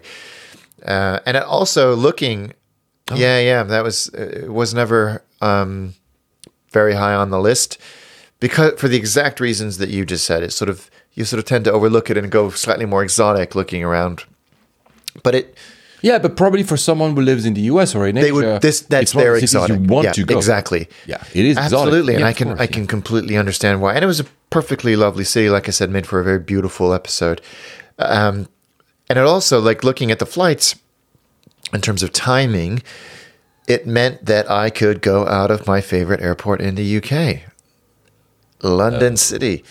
Because nice. The timings just didn't work out any other way. The low-cost carriers out of Gatwick just wasn't going to work. Even flying into Pisa, which is very well connected to Florence via train. That's the one I did. I'll talk about which is a bigger airport, more frequencies and all of that.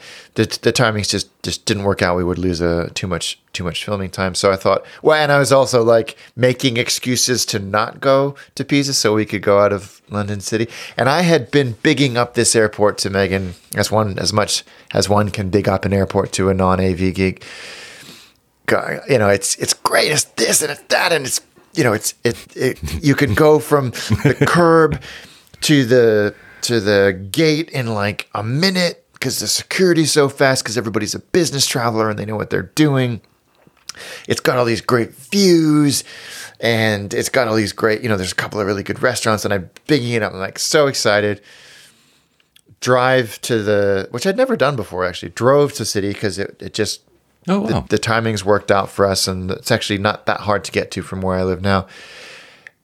And you walk up and I'm excited, and there's planes landing right in front of you on that causeway of a runway. Get up to security, and the line is like back up to the passport check, and I was like, well, this is an inauspicious start. And I'm looking, and we get to around the corner, and there's only one security lane open in the entire airport, and that is also for crew and staff as well. So every single person is, and there's maybe 8 lanes available, but kind of a throwback to our comments just a moment ago. The only lane that was open was the only lane with one of these new 3D scanners. Oh. So they were only using that one, and they were training people on how to use it as well. So while the line seemed long, we actually all went through quite quickly because you didn't have to take any of your stuff out of your bag. Of course, no one realized that. They did a lousy job of telling you that keep everything in your bag. So people were futzing with things, and they're like, no, just put it in and go through. And so it took much, much longer than it used to. They had the same Gatwick South Terminal problem in that things closed during the pandemic and never reopened. Construction projects were started but never finished or put on hold. So there wasn't a lot going on in terms of amenities, and that's a very, very small terminal as it is. They'd had approval, and then I think it might have been taken away by Boris Johnson himself because he was so obsessed with his mega airport in the Thames estuary. Famous, yeah. Anyway, they had to build a parallel taxiway because right now you taxi back down the runway when you land. And extend the terminal. I don't know what the status of that is. Now they focus on, and all of the hoardings, all of the advertising space was, we're going to be a carbon neutral airport, Europe's first carbon neutral airport. That's their their tack right now strategically. But after the security delays and kind of looking a bit sheepish, going, it's normally not this bad, I promise. Coming out into the terminal, like, but at least there's a view. We'll get a cup of coffee, and we'll sit on these stools that they have that overlook the ramp, and you see all the planes coming. It's very exciting. Turn around the corner, and I'm like, what the hell is that? And then she's like, where are the views? And all these beautiful windows, which look out onto the Docklands and to the Yeah. There's just a freaking building. Yeah. What? Built something maybe 15 feet in front of the windows. Oh no! Yeah. So it looks no. like not a temporary structure. I think it's supposed to house construction equipment and just general airport. So there's just nothing where you normally sit in that main concourse area. Yeah. Once you get out to the gates area, and they've modernized the whole gate corridor, if you will. Yeah. So you have, because before it was sort of like going into a play. You're like, it feels like I'm playing like Half-Life or something here. Maybe I don't think I should be here. But they've done the whole thing. That looks great. Where's Yeah, more exactly. health? Face More hug's health? going to come up. I need the extra weapon. Find a crowbar. They've done all that. It's lovely and bright and airy. There's little coffee shops and all of that stuff there. But sorry to interrupt. Imagine now how cool it would be that loot boxes would be extra happy to find them. An upgrade. Sorry. Yeah, so that bit was nice to see that finally completed. And when you do get out of that main concourse, and you get the views and all of that stuff, and you board via the ramp as you always do. And of course, I flipping love that. And I was telling Megan all these boring stories about how it had the steepest angle of approach of any blah, blah, blah, blah, blah. And you had to be specially trained to shoot the blah, blah, blah, blah, blah. But you're up on an Embraer 190. And again, we've talked about this in the past that City Flyer are generally better than BA Mainline because it's a separate airline with a different culture and different, and it was good. We were just in economy, very simple, easy flight over to Florence.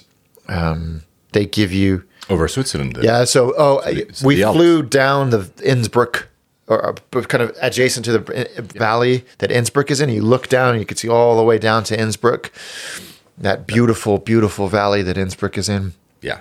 And then down into Florence, you get a snack and a coffee, a vegan millionaire snack, which is a millionaire shortbread. It just said vegan millionaire, and I was like, I am not. And then you take a bus from Florence from the airplane into the terminal, and then it's all very, very easy from there. But I still love London City Airport. Coming back in, it did live up to those expectations of off the airplane and in the curb in a minute. We arrived on a Sunday, so the place was empty. Absolutely. You're talking about Florence? No, here. London City. Florence as an airport is reasonably inconsequential. There's not a lot going on there. I can't even remember much of it, to be completely honest with you. Other than they've extended the tram line all the way out to the airport. That's new as of 2019. So getting into Florence itself is very, very easy. I think I went. So clearly, the first time I went to Florence, I took the train. And you mentioned in your episode, most likely is that if you live in Europe, you'll be arriving by train. Train station. Yeah, it's super well connected, exactly. And that was in the 90s, but I can't remember exactly. I think then I went in 97, I'm pretty sure I went. And that I might have been with the plane. No, it was later because EasyJet was only started in Switzerland. You know, there's EasyJet Switzerland, only started in 99 because EasyJet bought an former charter airline, whatever. What I remember is the airport was still called Americo Vespucci. Yes. Americo, which is now the name of America. Is it apocryphal that the guy ever went to America? There's a big controversy, but anyway, the point is I think they removed that name. Yeah. And but I don't remember anything about that airport. Like it's No, not it's very not. big, It's not very right? big. It's dated. It was pretty busy. I mean, no, and I don't mean that in a condescending or insulting. Yeah. It's old, and not particularly noteworthy in any regard. Yeah, exactly. There's nothing that you can remember about. I would say that it usually applies to a lot of Italian airports. Yeah, and when you leave, you kind of it's a very strange airport with one of those lounges like we were describing at the top of the show. That's just a sort of box with no windows. And you go. They're sort of temporarily, but now permanently connected an addition to the terminal. So you walk down effectively a jet bridge to another section of the terminal. It's weird. Oh, wow. So it feels like, and I don't know if they have the capacity to justify any major renovations or anything like that. But we weren't hanging around. Immigration was fast. Security was easy. Just worked. So nothing to complain about. Sure. Yeah. Of course. It seems, to your point, it seems that all the airports in Italy are made by the same contractors. Yes. Because they always look the gates look. It's in Spain. Sometimes it's also similar. Like the gates are always the same. The layout, the bridges. Besides Fiumicino, the new Fiumicino, the new part of Fiumicino is really nice. But okay. So, but it worked, which is what you want. It worked. Yeah, exactly. It was both flights were reasonably on time. And again, like I'm a big fan of City Flyer, a big fan of London City Airport. So it was nice to get back to those old friends. And what about, because we ended the episode last time, and when I said, "Do you like Florence?" you said, "Yeah." So was it because of what you just said? Because it's not that big and it's easy, and because both of us, it's horrible to say, but it's not blasé, but we've been doing so many cities in our lifetimes that this doesn't impress us anymore. Maybe, is that why you said, or was it? I think there was a little bit of that. The beauty of the city and its importance in history was not lost on me. I mean, it's the most important city in Europe for centuries, and that wasn't lost on me, and that was fascinating. And I look at a city through a different lens when I'm there filming. Literally, and Greg's the one looking through the actual lens. I'm looking at it with very different eyes than I would if I was there purely for recreation. Walking around and we don't go into museums and do all in art galleries, which ordinarily I would do. But I'm looking at it going, that's a picturesque alley to do this link. Yes. We did a food tour as part of the episode. That was great. Very interesting. But yeah, it's I think because Asia has been taken away from me/us, that I'm looking for the exotic a bit more. But in isolation, lovely city. But that's because we're that's because we're Europeans as well. Again, it's we've been around and we've seen.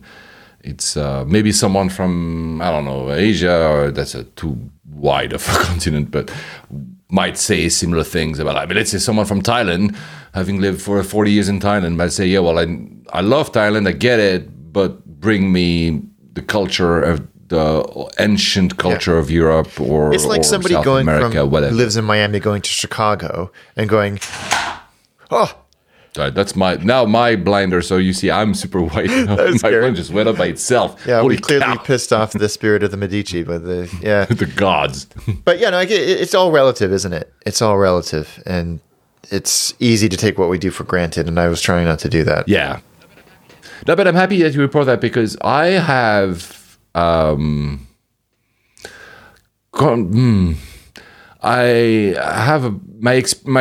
experience in Florence have not always been fantastic. Let's put it that way.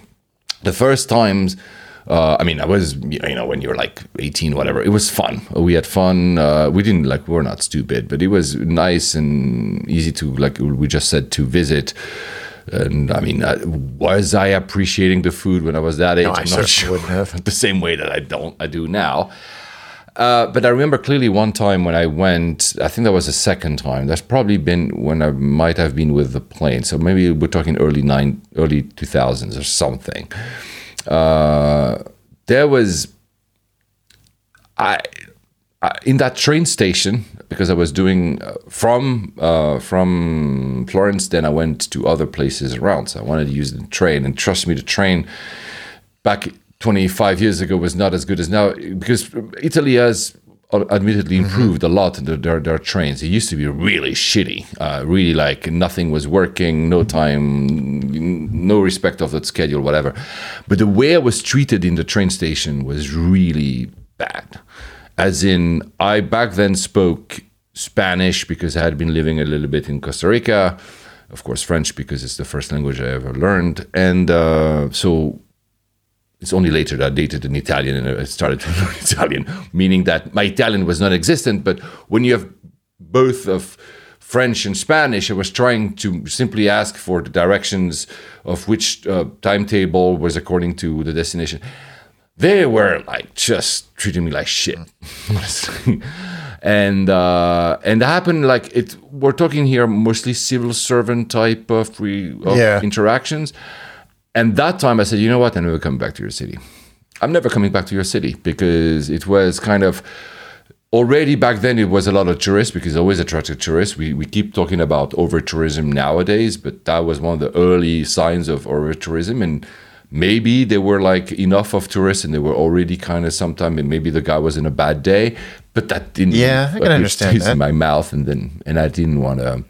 I mean, I said I passed by in 2013. Since we're an aviation podcast, I passed by. I did what you didn't do. I went through Pisa because it seemed easier. I had friends actually getting married nearby, not in Florence itself.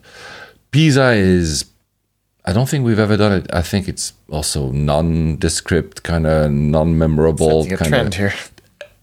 And the lounge, I said at the very end of our last show, it's vomit. It's because, when, sorry guys, close your ears or reduce the sound if you don't like to talk about these excrements from your mouth when you vomit, but it's exactly laid out as a vomit, that the chairs are just, how it is when you vomit, there's stuff in the ground, it smells bad, it's not appetizing at all, and you want to just not look at it and just get the F out of the smell and the looks. That's exactly what that lounge, it's the worst lounge I've ever been in my life, the one in Pisa. There was really, it was overcrowded, again, like a piece of vomit. This stuff, it doesn't make sense. The seats were not placed in pretty weird positions, like looking at each other, where the feet touching each other with other people. There was no windows whatsoever. It was smelly. It was actually smelly. I'm not talking about the people. I'm talking about the lounge. It was kind of moldy. Talking 2013, maybe it has changed. The colors were disgusting, and the food was non-existent. And what was there for a country that knows their food, Italian food is probably my favorite food in the world. It was one of the, it was disgusting. So yeah, no. That airport, no, and that especially that lounge, no. Hopefully, maybe it's changed because we're talking about 9 years ago. But my experience in that airport wasn't great. I would still, if I want to go in the region, because there's this thing about getting married in Tuscany, so I would probably get again to Pisa or Florence. But these are not not the airports certainly aren't. Yeah, it's.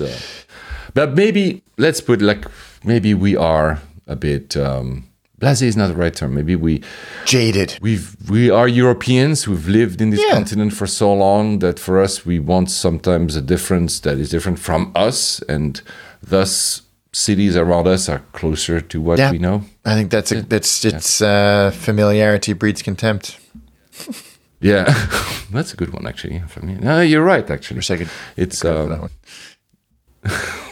So fly back, everything was fine. So BA City Flyer was. They're good. They're efficient. I like them. The service is, you get a snack and a cup of coffee, and you don't have to pay for it.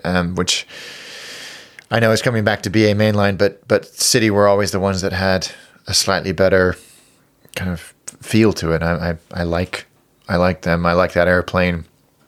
It's a comfortable, quiet, fun. Oh, which airplane was E190. Yeah, Embraer. Yeah. I do love too. those. I do too. So I really love those. I love the fact that the windows are slightly different shape. Yeah, it's more almost all square-ish. Yeah. So I liked that. It was a good trip all around. Brief but good. Oh. And great episode, guys. Watch it. It's always it's one of those that are more like telling you how to go. But I liked it. It was and yeah, it's. Not to diminish, like you just said, not to diminish Greg's because he always is so perfect and on point in his video skills and artistic. Yeah, there's always something that pulls my. But yeah, that city is. Me as a photographer, I understand what you said. That's the look. That's what I also look for that alley because that's the best pictures. I don't want to take pictures of stuff that everybody knows, and these are very easy cities to do that. That's so true. I like that. So. Anyway, not sure. Probably not another episode before the end of the year. We'll see because we already have we have a final to go, and then Christmas. Maybe the final is Christmas. So no next. You're not flying anymore in this year, I think. But you just mentioned you're going to fly early next year to the US. So, but you haven't chosen which airline yet. Ha. Me, as over a year, I will fly probably in February, but that's what I do every year. I never usually fly in January. There was an exception, I think, 2016 and 2019, maybe, but I never fly in January. So I know these rules don't apply anymore because we're in a different world, but I'm not flying before January, so our next episode will be maybe just reminiscing about the old times, and I'm just gonna F it up again with the sound. Which button is it for the end credits? Now that I've changed it, I didn't label it. Let's see. Probably is that. There we are. I think no. That's that's the one. Oh man, Good times. So, but did Megan be a city flyer? I don't think she was as enthusiastic as I was, but I wouldn't expect her to be. Care. No, but I think she was. I think she liked Norse too. She was impressed by that. And did she like city? Yes. After I think the departure, not so much the arrival. Like, wait, we're already outside. Yeah, that's why I like this place. How is that possible? Amazing. Thank you, guys. That was beautiful. Maybe see you in January at some point before Alex flies for another episode. We'll see. Was great. Thank you for all the feedback all throughout this year. Exactly. And all right, guys, safe travels. I got you. You need to say happy flying now. You fail. Bye, guys.